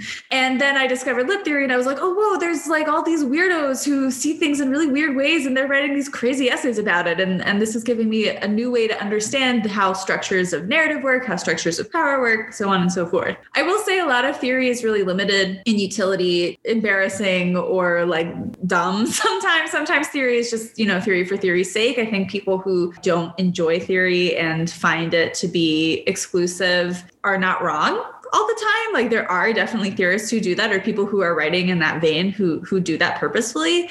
And a lot of it is only useful to people who are already really interested in a particular topic. Like I'm always bringing up narratology because that is like truly my relationship to every single text that I read and am fascinated by. But I recognize that not everyone has that relationship. At the same time, it's what makes Check Please really like fascinating to me. So it's not to be fake intellectual and it's not to be distancing, although I know it can feel that way, which is usually why I'm trying to explain what the fuck I'm talking about. But it's because it's really genuinely how I relate to texts. And I don't know how to relate to texts to other ways, because when I tried, I got really bored and I like couldn't do it. A lot of people do seem to think that this is like a wrong way to engage with texts. And I'm curious about why that might be, or what you think about that. Yes, there is a problem, however, when I talk about Roland Barthes for 30 minutes and we have a 90-minute podcast to finish it. So I understand that. That's fucking bullshit. People can engage with text in the way that they want, in the way that they find enjoyable. We have recorded for the last 3 hours about how I think that's fucking bullshit. I also want to acknowledge that I'm probably the wrong person to potentially identify the ways that this is problematic, because I'm also like, so here's the interesting thing. I was a part of academia and then moved into social justice, which positions me in a really particular way to say that yes, a lot of these texts are really exclusive and written to intentionally put people off. They're also the texts and the theories that are like shaping the world that we live in and the systems that we are a part of. So like, I'm never going to tell someone that they should read Foucault. I'm so sorry. I'm never going to do that. But I also want to push back against the idea that theory or philosophy or like any of these things, not saying that you said this, Tomato, like, but this is a thing that I've seen, is like the realm of only like old French white men. It's not. It's just not. My degrees are in like specifically like media criticism, like very specifically around like Black feminism. There are texts, there is philosophy that is written in like very easily accessible and understandable ways. And I just really like disagree with the characterization that academia as a whole, philosophy, like theory as a whole is like one way. Cannot emphasize enough. People can do what they want. Like, fuck off. This is the way that like y'all and also I like engage with. This is what it looks like when we like things. It's also important to recognize, I think, that when people bring theory into criticism or whatever, this is not actually a full portrait of who they are, what they think, what they're doing. Because when you bring up like Black feminist theory specifically, like Black feminist theory is actually really important to me in my personal life. It doesn't tend to talk about my, like specifically Black feminist lesbian theory is like a big deal for me, but it doesn't tend to come up when I'm talking about Check Please, because like the concerns of Check Please don't have that much to do with it, right? And even though I personally put so much information about myself on the internet every day, it's still not a full portrait of like everything I'm thinking and talking about on an everyday basis, you know? And so I think that's also important to recognize, like what you see when you see someone criticize something, including using these like texts, does not actually encapsulate their entire relationship to that field, to that text, to like the way texts work. Anyway, no one should read Foucault. Like, honestly, don't do it. It's not worth it. Why shouldn't people read Foucault? First of all, if you start reading Foucault and you're like, oh, I hate this, I'm not getting anything out of this, I don't enjoy it, unless you're like in some sort of context like academia where it's considered like irresponsible not to attempt to engage with it, you can just stop. But more to the point, it's like, listen, Foucault is influential because he did a good job finding a way to articulate phenomena that everybody is familiar with and that bear down on everybody's life that nobody had taken the time to like, you know, I don't know, find a way to express verbally before. That's why he's so often cited and so often miscited. It's just like, yeah, I mean, read it if you want to. Like it's reading Foucault Foucault in and of itself is a completely value neutral thing. So long as you go into it with like an open mind of, I think this has a lot of potential to speak to me, I'm not necessarily going to take it as doctrine. That's the right way to engage with things. Check please too, by the way. I am largely situated like in my own like non-fandom related life at the juncture between media and the art world and academia. And so I have spent a lot of time engaging with this shit. And some of it is really useful, really helpful. Some of it is not that helpful, not that interesting to me.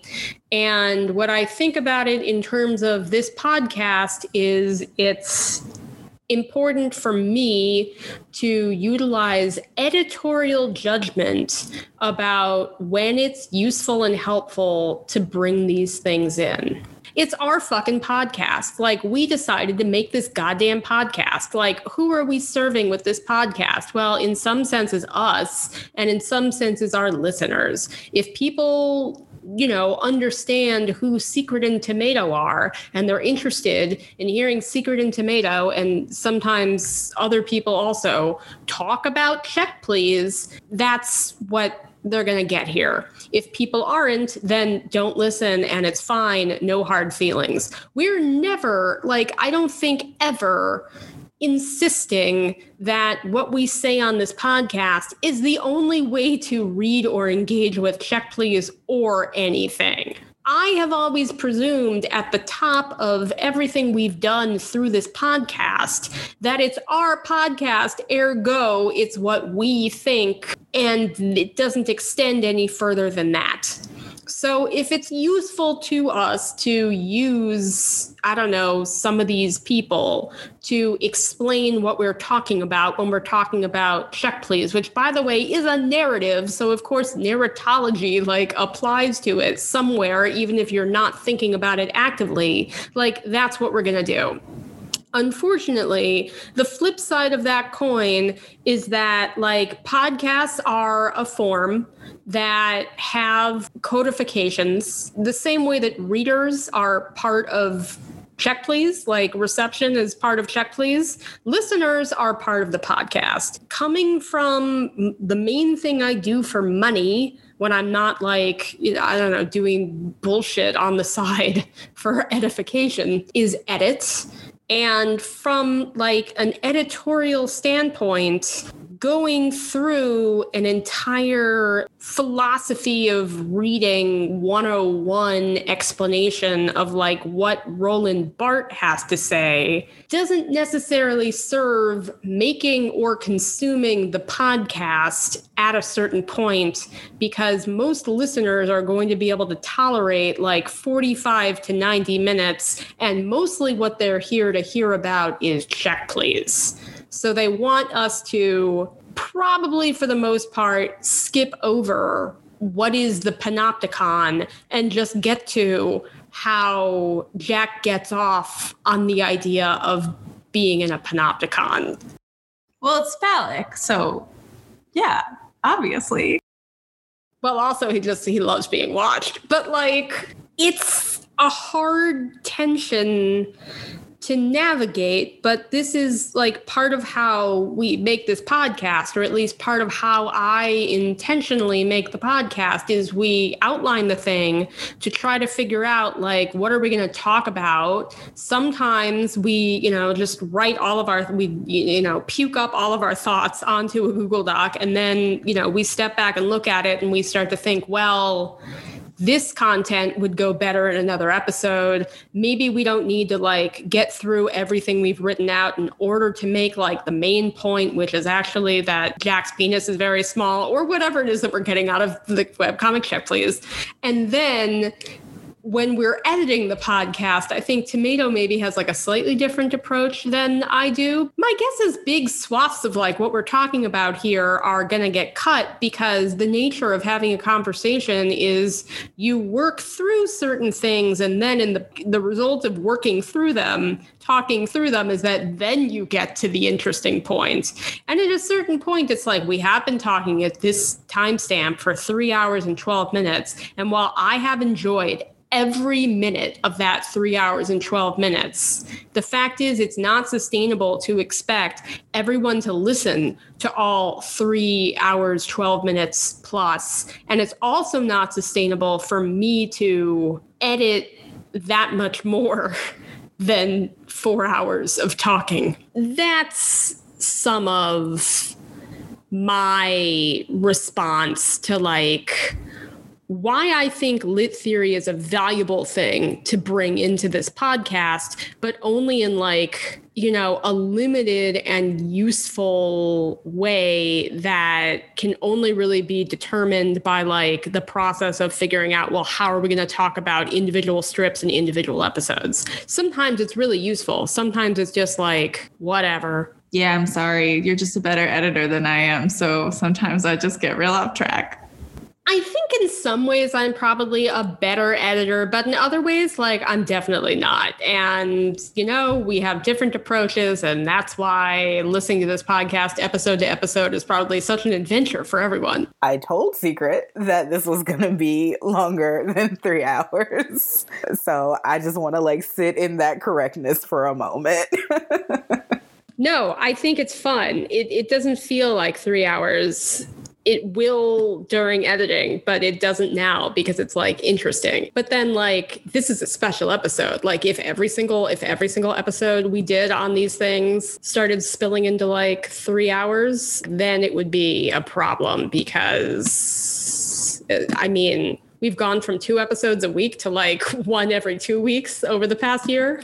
I think this is also makes me think of the assertion that I've seen a couple of times here and there, mostly around Tumblr, that fandom is particularly populated by folks who are neuroatypical.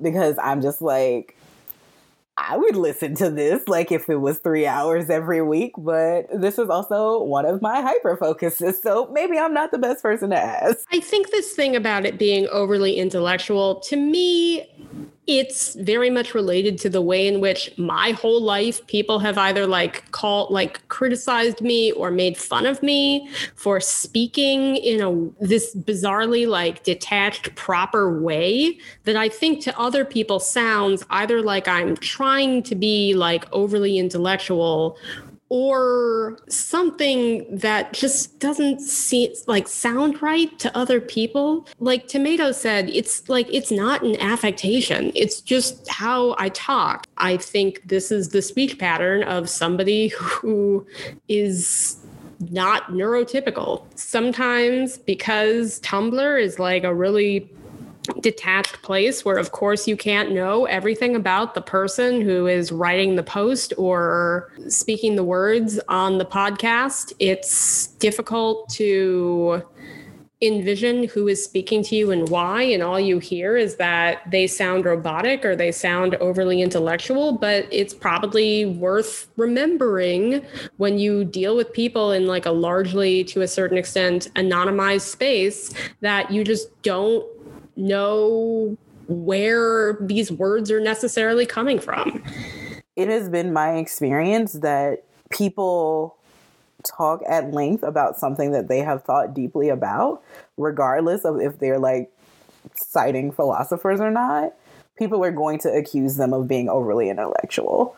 In my last maybe current fandom, like one of those guys like has strong opinions about music. Clearly is just like talking out of his ass, like sharing his opinions about music. And I have seen people who like are assumedly fans of his refer to him as being pretentious. I think that there is just a discomfort. Honestly, maybe even it's a discomfort with people engaging in fandom in this sort of older way that like as one of y'all said, requires commitment and requires thought and requires time. It's just like, rather than deciding that you want to commit that time, or rather than seeing like, oh, this person does fandom this way and I do it mine, people get like weird and mean about it.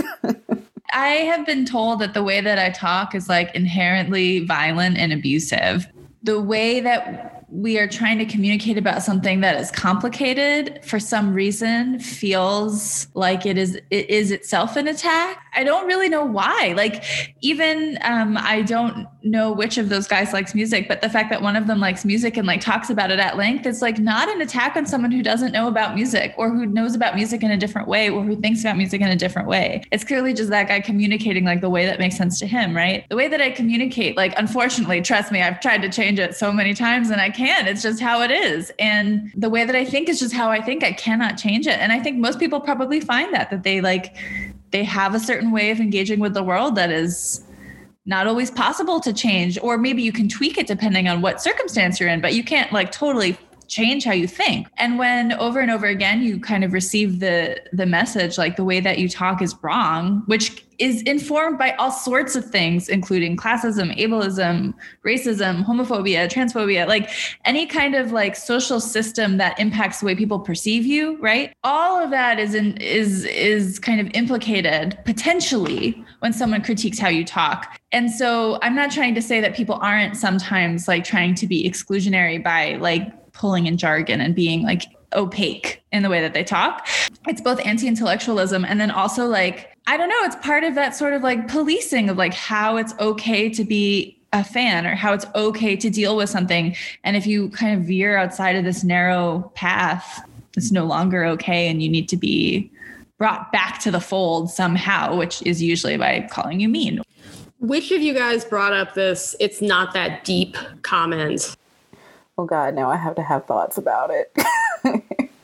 Actually, I thought that was a really smart thing to peg to this. It's like such an easy dismissal of basically anybody saying anything like, oh, it's not that deep. Like, it's just like the easiest way to like make somebody feel bad for like having developed thoughts on any topic. It happens constantly actually on Fail Fandomanon in these like check please threads where somebody will be like, I don't understand why this thread is so long. Check please isn't even that deep. Then don't go in the thread. Like, I don't understand. Like, don't click expand. Everything is that deep is the thing. Things are as deep as like people want to deepen them. Everything, again, exists in a sort of like web of intertextualities. Sorry for using a vaguely academic word, but like nothing is created in a vacuum. The creator of everything has done other things. The company that produced everything has produced other things. Texts are informed by like the other things that the person making them has consumed. They are interpreted by the other things that the people like consuming them have read, and so on and so forth. So like there's literally no limit to like how deep things can be if you're willing to like engage with them critically, again in the neutral sense, like in good faith.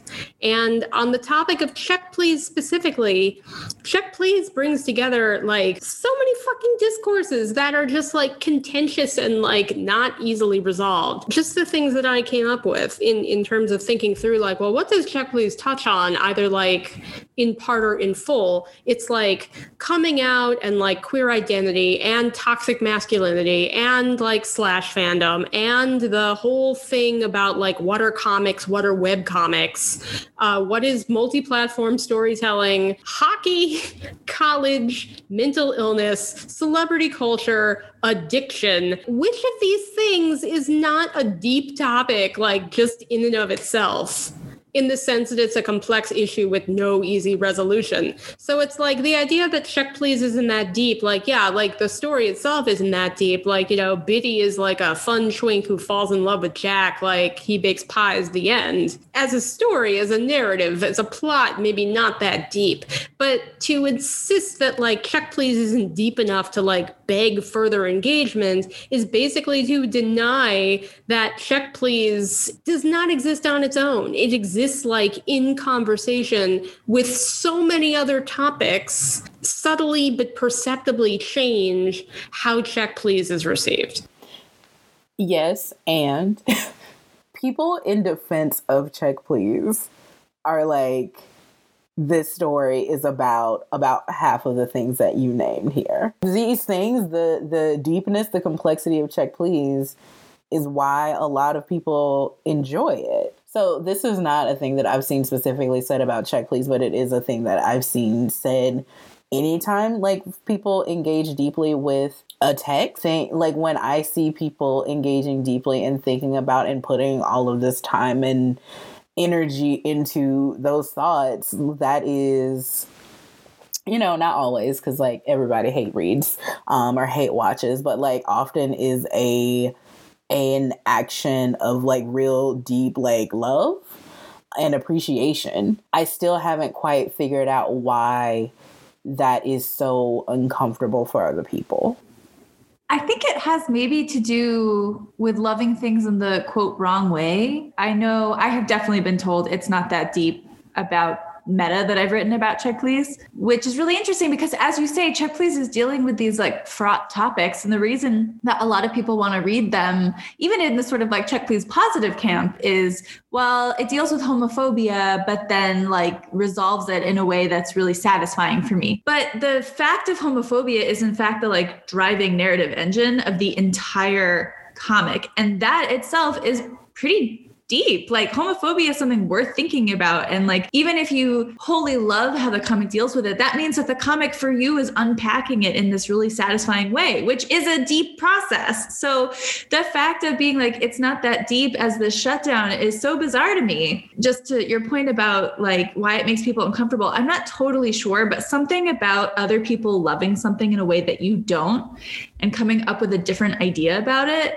for some reason feels really, I think it makes people feel maybe either defensive or insecure. That's my guess. I'm not trying to like totally understand where other people are coming from. I don't know, but that seems to be the response is like, well, you love this, but your interpretation is different than mine. And somehow that attacks my interpretation. I have to shut down your interpretation so that mine can exist, which is not how criticism works. Like all ideas about fiction exist at the same time. And that's why Tumblr exists, so that everyone can have their own blog. Like it's a very mysterious response to me personally. This not that deep thing is sort of twinned to me with this argument that like, oh, it's just a happy story. Why can't you just let people have a happy story? But here's the thing that nobody ever brings up. You're making a lot of assumptions about what a happy story is and who your reader is and what they think of as happy. If you attack or if you respond to the idea that this is a happy story, I think it's presumed that it's not a good look to basically say like, oh, there shouldn't be happy queer stories, or like, oh, Biddy shouldn't have a happy outcome. But the point is, as a reader of this particular comic, my response is, well, this isn't what would make me happy. And so I'm very interested in questioning why this is the outcome that the creator has landed on in trying to create a happy queer narrative. And that's leaving aside other questions of like, is it socially responsible or whatever to basically use a sort of narrative magic wand to wave away like issues of potential unhappiness that like the author herself introduced into the comic. I want to briefly point out that YouSecret did not mention Canada in the list of topics that you brought up that the comic's about, but it is in the outline. And I think that's a very troubling omission. Something that happens constantly in outlining these episodes is that I will put in like little jokes, and usually they're like very explicit or like not PC at all, that are basically just for like Tomato to see and chuckle at. And every time without fail, Tomato like commits them to recording. Because like me, and I want other people to appreciate it, even though I recognize that outside of the context of the outline, it's probably not as funny. But every time I'm like, oh, this gives me a little spark of happiness. I want other people to know how funny Secret is. That's what happens. Anyway. I think that Canada was the only joke I put into this outline. I will say I think my favorite one is the one about how like Kent Parson will die in an almshouse or something ignobly, and his son won't make a favorable marriage. Okay, we have to move on. This is awful. This fandom is distinctly unlike a lot of fandoms that I'm familiar with, and I'm not familiar with that many fandoms, although I am familiar in Check Please fandom. But what I will say is, like, this fandom is based on a canon that centers one creator who is highly identifiable and fully reconcilable with the text that she has created. And I think this is very different from other visible fandoms. If you think about who, say, like the author or the owner of something like not South Park, well, even South Park, but I was thinking more like Star Trek, Star Wars, Marvel. Who is the author here? What is the creative or the like authorial intent? Who are you actually violating if you do something unsanctified to the story or the characters? It's probably at a certain point like relatively anonymous and in other senses collective, not in the sense that it's like a socialist collective, we're living on a kibbutz, but in the sense that like, you know, this was created by George Lucas, but every movie had like a huge number of people contributing to exactly what ended up in the movie. And then it was bought by another corporation that has like made the situation even more complicated, and on and on and on. It's just like at a certain point, it's like, who is the author that I would be offending by writing basically a penis comic about Luke Skywalker and the Mandalorian, which one Ngozi published this week? I don't know, probably nobody. But with Check Please, it's like very plain who the author is. And the author is somebody who is incredibly like accessible compared to, say, like George Lucas or like Disney as an amorphous thing. What it is to be mean or what it is to be critical is really much more directed at one specific person who in many contexts is like in the room, so to speak. I don't think that, obviously, I don't think that this podcast is mean. I don't think frankly, I don't think even if y'all spent like 50 some odd episodes just shitting on Ngozi, that it would be mean because you are not sending it to her. I recognize and agree with your point, Secret, that like it is very different than the sort of idea of this anonymous like collective of authorship. It is. And I think that there is a difference between having an opinion in public and sending that opinion to her. And I would also assert that if someone were to send this podcast to her, then that person, that sort of intermediary, would be the issue, not, host of this podcast. I don't think that we can be like, you can't have a negative opinion where the author can see. A, I don't know how fandom survives in that scenario. And B, I don't know how we get to the point of like, I want to approach this creatively under those circumstances. So I think, yeah, I feel like I don't care. Like if it turns out that one of the 30 listeners that download this, or like the however many that are unidentified, that she's one of them, listens to this podcast every night and like cries into her pillow, which like hopefully isn't happening. But like, yeah, I could see her feeling real shitty. And that sucks, but it still wouldn't be mean of y'all to have an opinion in public. I just can't get down with that argument. So the people who made these criticisms that got me thinking like, maybe we should make this whole, 4-hour podcast in response to this. They seem not to have listened to this podcast. They seem to be ignorant of what the content is. I don't really think they are familiar with what our activities outside of making the podcast and like some, Tumblr shit posting is. Here's where I'll have maybe like a mea culpa. The name of the podcast is Check Displeased.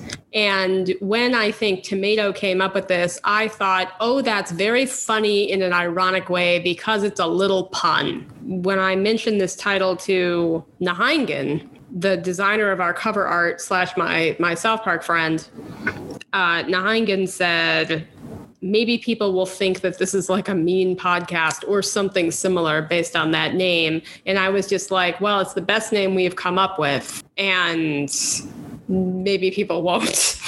And then I went ahead with it. And I think if you see that the name of the podcast is Check Displeased, you probably think that all we're doing is sitting here sporking the comic. And it's not that we never spork the comic. Some things in the comic are nuts and worth commenting upon.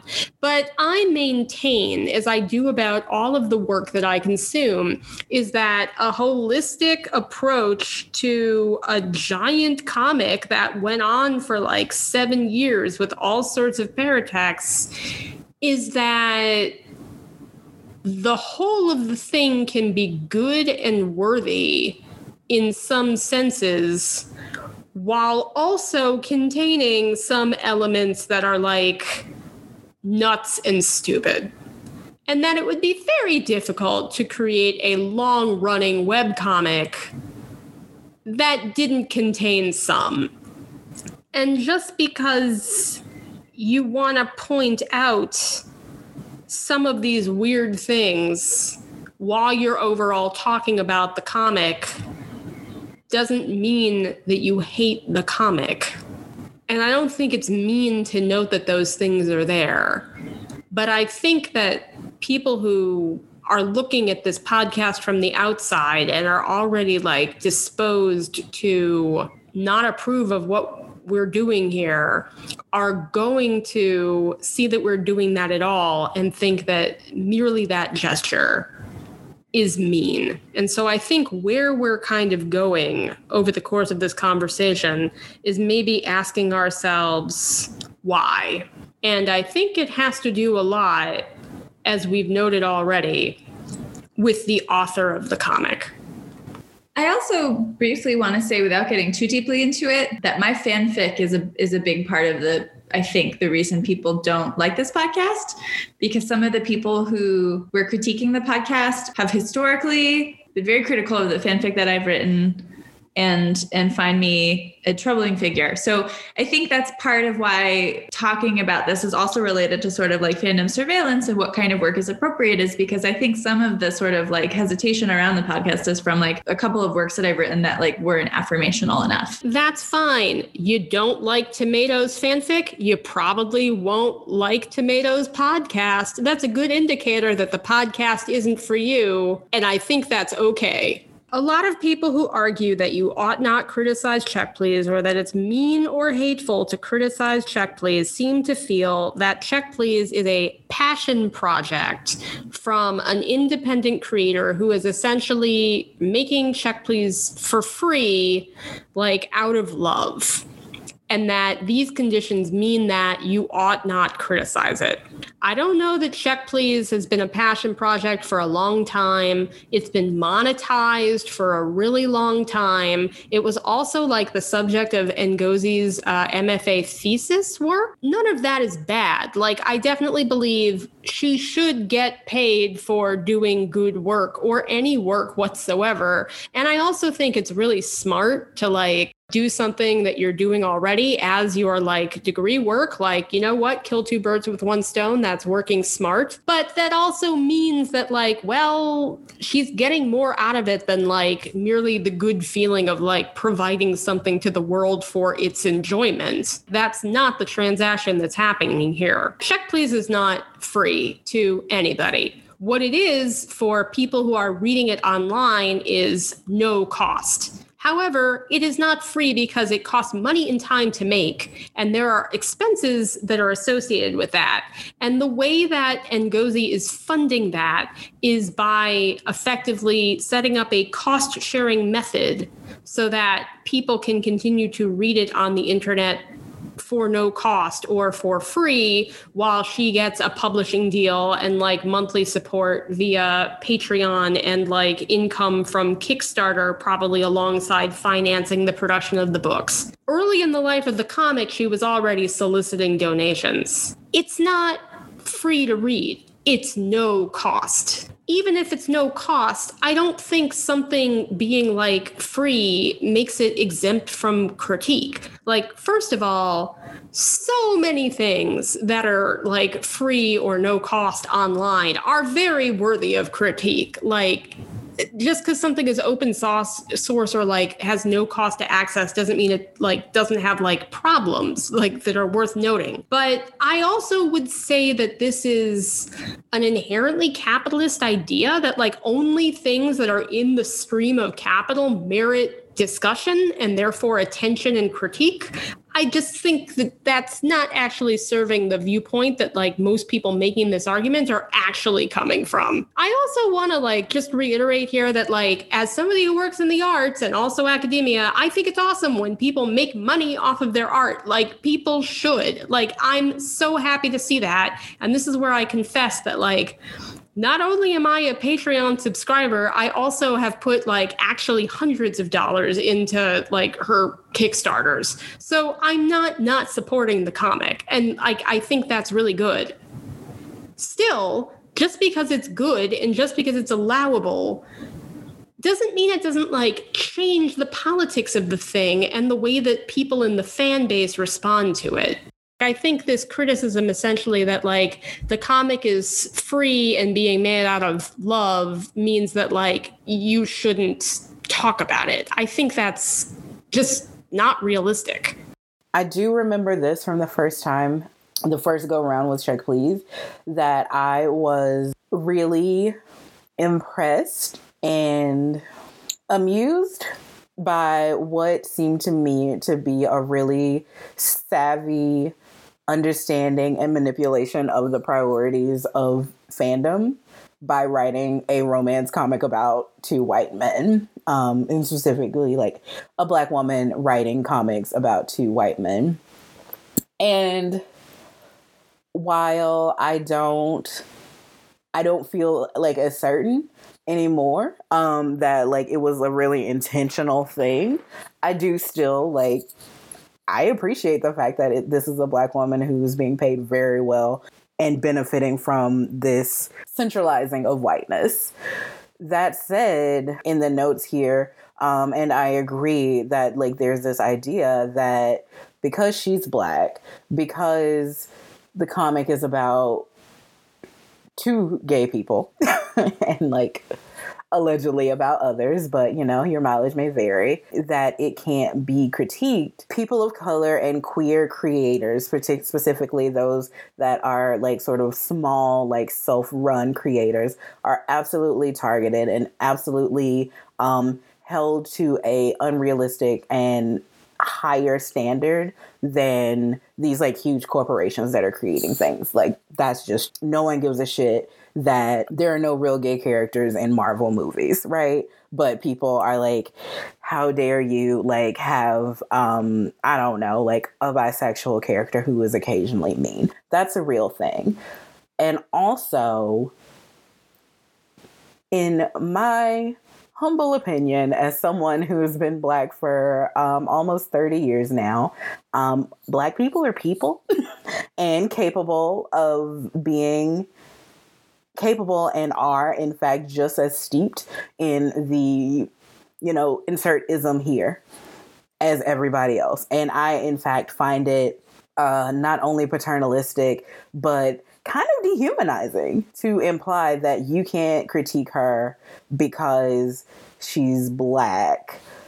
You shouldn't be racist towards her. You shouldn't offer her critique that you wouldn't offer other people purely because you know that she's Black, which is, again, racism. But people who say this are telling people that you should not engage with the work of this Black woman the way you would anyone else. And to me, it is like, you shouldn't commit the time, you shouldn't commit the energy, you shouldn't respect this work as much and to do the sort of criticism that you would do with other pieces of art. So I do think that it probably started off as someone being like well-intentioned and wanting and thinking like, oh, this like Black woman needs like protection. They are coming from like a place that I agree with, but it's saying that in response to what is like very obviously good faith criticism is manipulative, and is taking advantage of the fact that people are very excited to write other people off as one thing without actually like listening to the arguments that they're making. And that's my spiel. My main motivation in like just getting into this topic is that the assertion about this podcast or about our fandom activities, collectively me and Tomato, is effectively one of these fans we found out doesn't like our podcast, asserting that we must hate Black women. And I have exactly the amount of like white liberal guilt that you, listener, probably presume I do. And while I'm by no means asking for anyone to just tell me like, no, it's okay and move on, I do feel like this is a pretty serious assertion that just like demands some kind of introspection. I do take seriously the assertion that to even engage with Ngozi's work like this is purely an extension of racism. Like, even if ultimately our conclusion at the end of this episode is going to be like, no, it's not, or it's not mean, or whatever, I still feel like it's a weighty enough accusation that it is worth thinking through, like, well, why are we actually doing this? What is our stake? And is there validity to that? That pretty much point blank is like, I don't know why I think this is, or maybe the primary motivating factor that, you know, pushed me to sort of like pull this together instead of keeping it as like a what if in the back of my head. I mean, I will say, and this might feel tangential, but it isn't to me, that Tomato's fic about Biddy doing something racist was the sort of deciding factor in like me following y'all, specifically because it was the first and to this point maybe the only fan work that I have seen that actually engages in what it means that Biddy is like a young white man from suburban Georgia. I don't know why. I can think of a million reasons, but I don't know why Ngozi decided not to engage with that. But that is what I want. And the idea that because you're white, you can't have a perspective on the works of a Black woman, or because you're white, you can't have perspectives on the reality of white supremacy is, I don't know, it feels like an erasure. And I can't name specifically what of. And, you know, I sincerely doubt that that person is going to listen to the depths that you have to go into this podcast to get here. But I can also see like the assertion that I'm on here to like provide cover for y'all or something like that, which is also obviously not true. And it's just statements like, oh, y'all must really hate Black women, like feel good and feel easy and are also tools of avoiding this conversation and critical thought. Yeah, I don't know. To me, it just feels like using the sort of social justice bent that Tumblr has to do the same thing that we talked about a while ago, which is saying, you're engaging with this in a way that I don't like. And so now I'm going to I'm going to like use this specific language to shut down the conversation. Again, I don't know, y'all. I know what racism looks like, and this isn't it. To me, this is not it. And in fact, saying that, oh, I'm not going to think about or I'm not going to engage with that because I know that the writer's a Black woman, that's racism. I didn't come on here to just be defensive of y'all, but also like, I do not agree with those people or that person. And I also I think that there would be more of a willingness to like engage in the conversation than there actually has been, or a willingness to be like, or to even like respond and be like, no, I'm not doing this. So I don't know. I didn't know that about my fic. That makes me feel really nice because I wrote that fic for reasons that had to do with trying to unpack stuff happening in my life, and getting the response that I get made me feel like I'd really hurt someone. And it's just, that's the only response I really got to that fic. So it's good to know that it wasn't just hurting people. That really feels, I'm really glad that it wasn't hurting the world by existing. Yeah. And it may very well may have hurt that person. Like, I don't want to invalidate that experience at all. But for me, it was the first time that I felt like anyone understood that like Black people are also part of this fandom, frankly. So yeah, I don't want to invalidate their experience either. Like I'm not meaning to do that, but I'm just really appreciative to hear that. Thank you. Thank you. Not for like validating us and or Tomatoes fanfic, but basically like being willing to pretty much like sit here for 4 hours, just like that's a lot. So I do appreciate that. And I appreciate you're willing to like speak about this weird topic because it is like ultimately like a big hyperfixation. My theory at the end of this is that many of these problems, these assertions of hate or whatever, come from over-identification with something.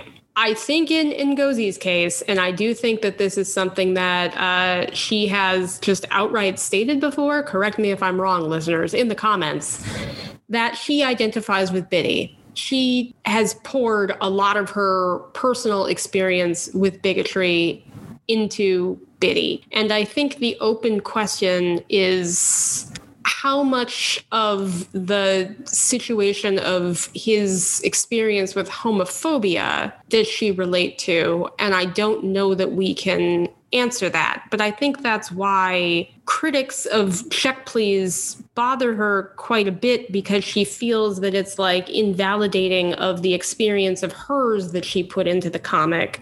And likewise, I think when we critique Check Please, people who hold Check Please in very high esteem feel that we are attacking them in some sense for being very invested in Check Please for whatever reason, rather than thinking through why does this comic work or not work for us.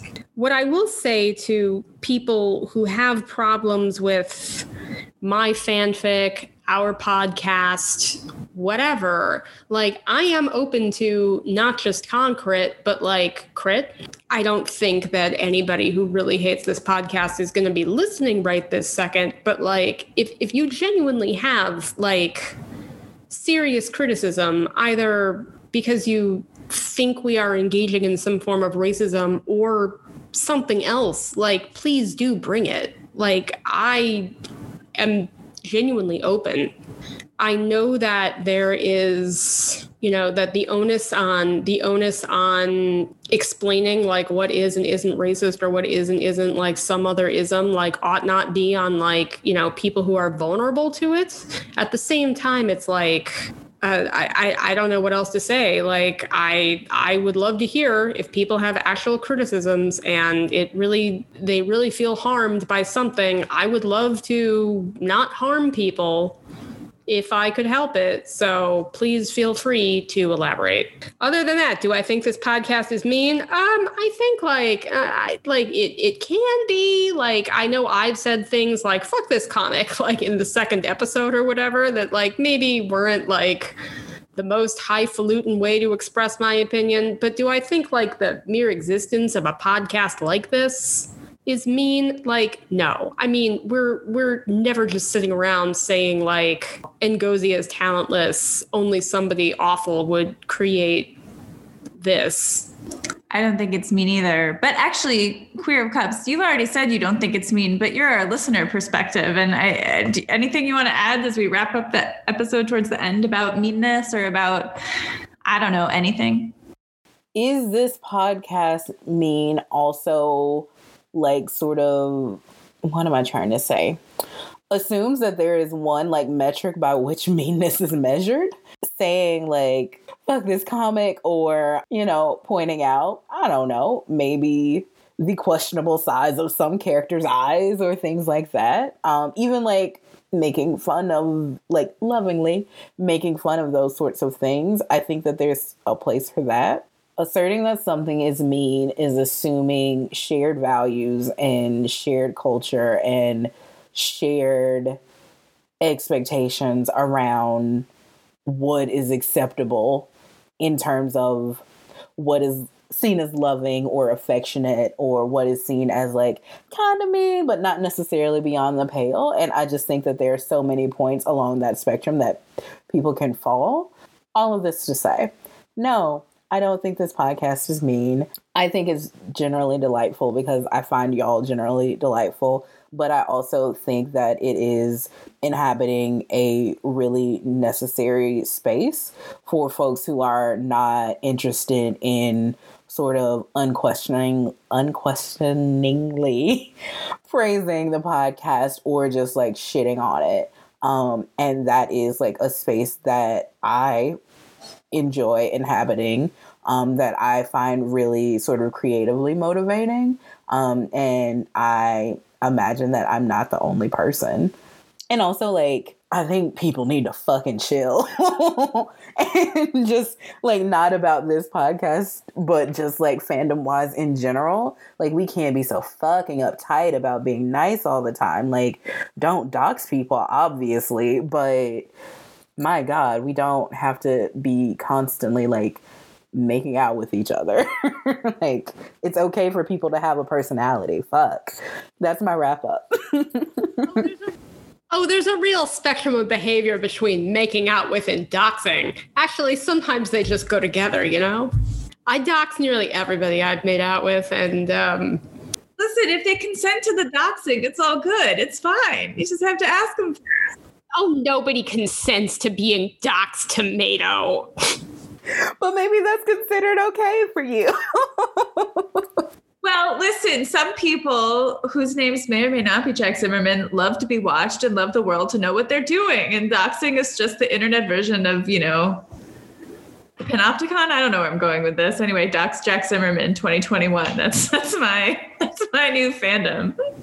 I think what's come out of this podcast is that we absolutely are going to have to do a special episode on is it problematic to fetishize gay men who don't exist because they're part of Check Please. And I would love to have you back to talk about that because, oh my God, I have feelings. Tomato, any other loose ends you want to throw in, or should we move to the outro?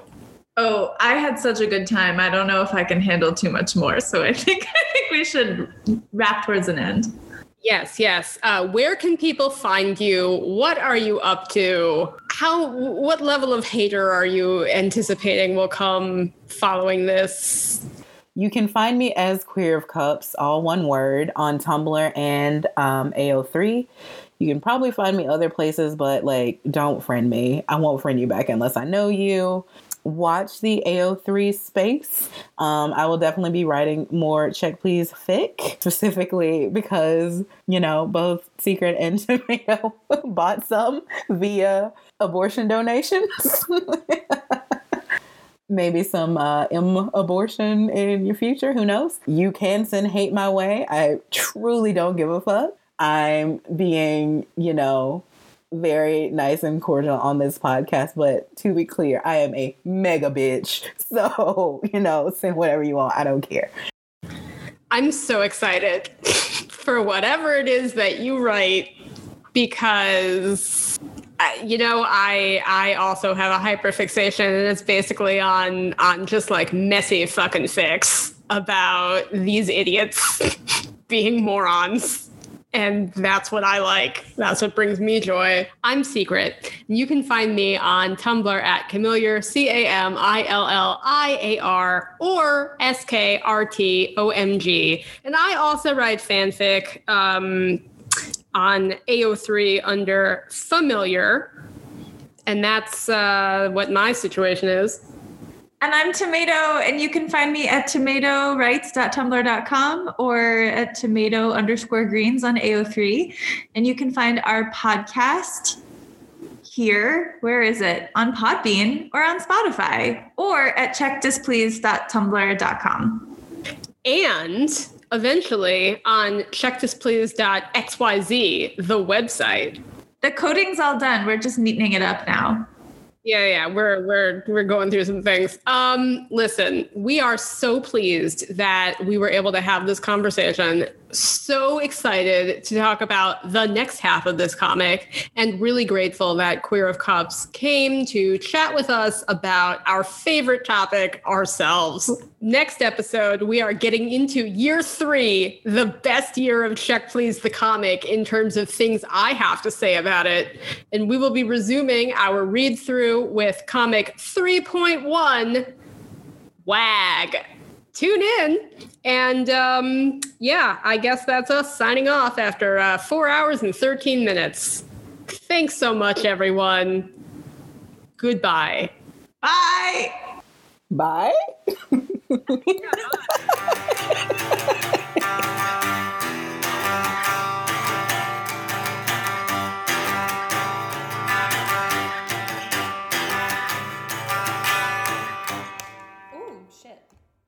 I'm not. I did recently, however, find out that my friend's grandmother was in the Hitler Youth, and it's like all I can think about right now. It's like I'm like obsessed with this fact.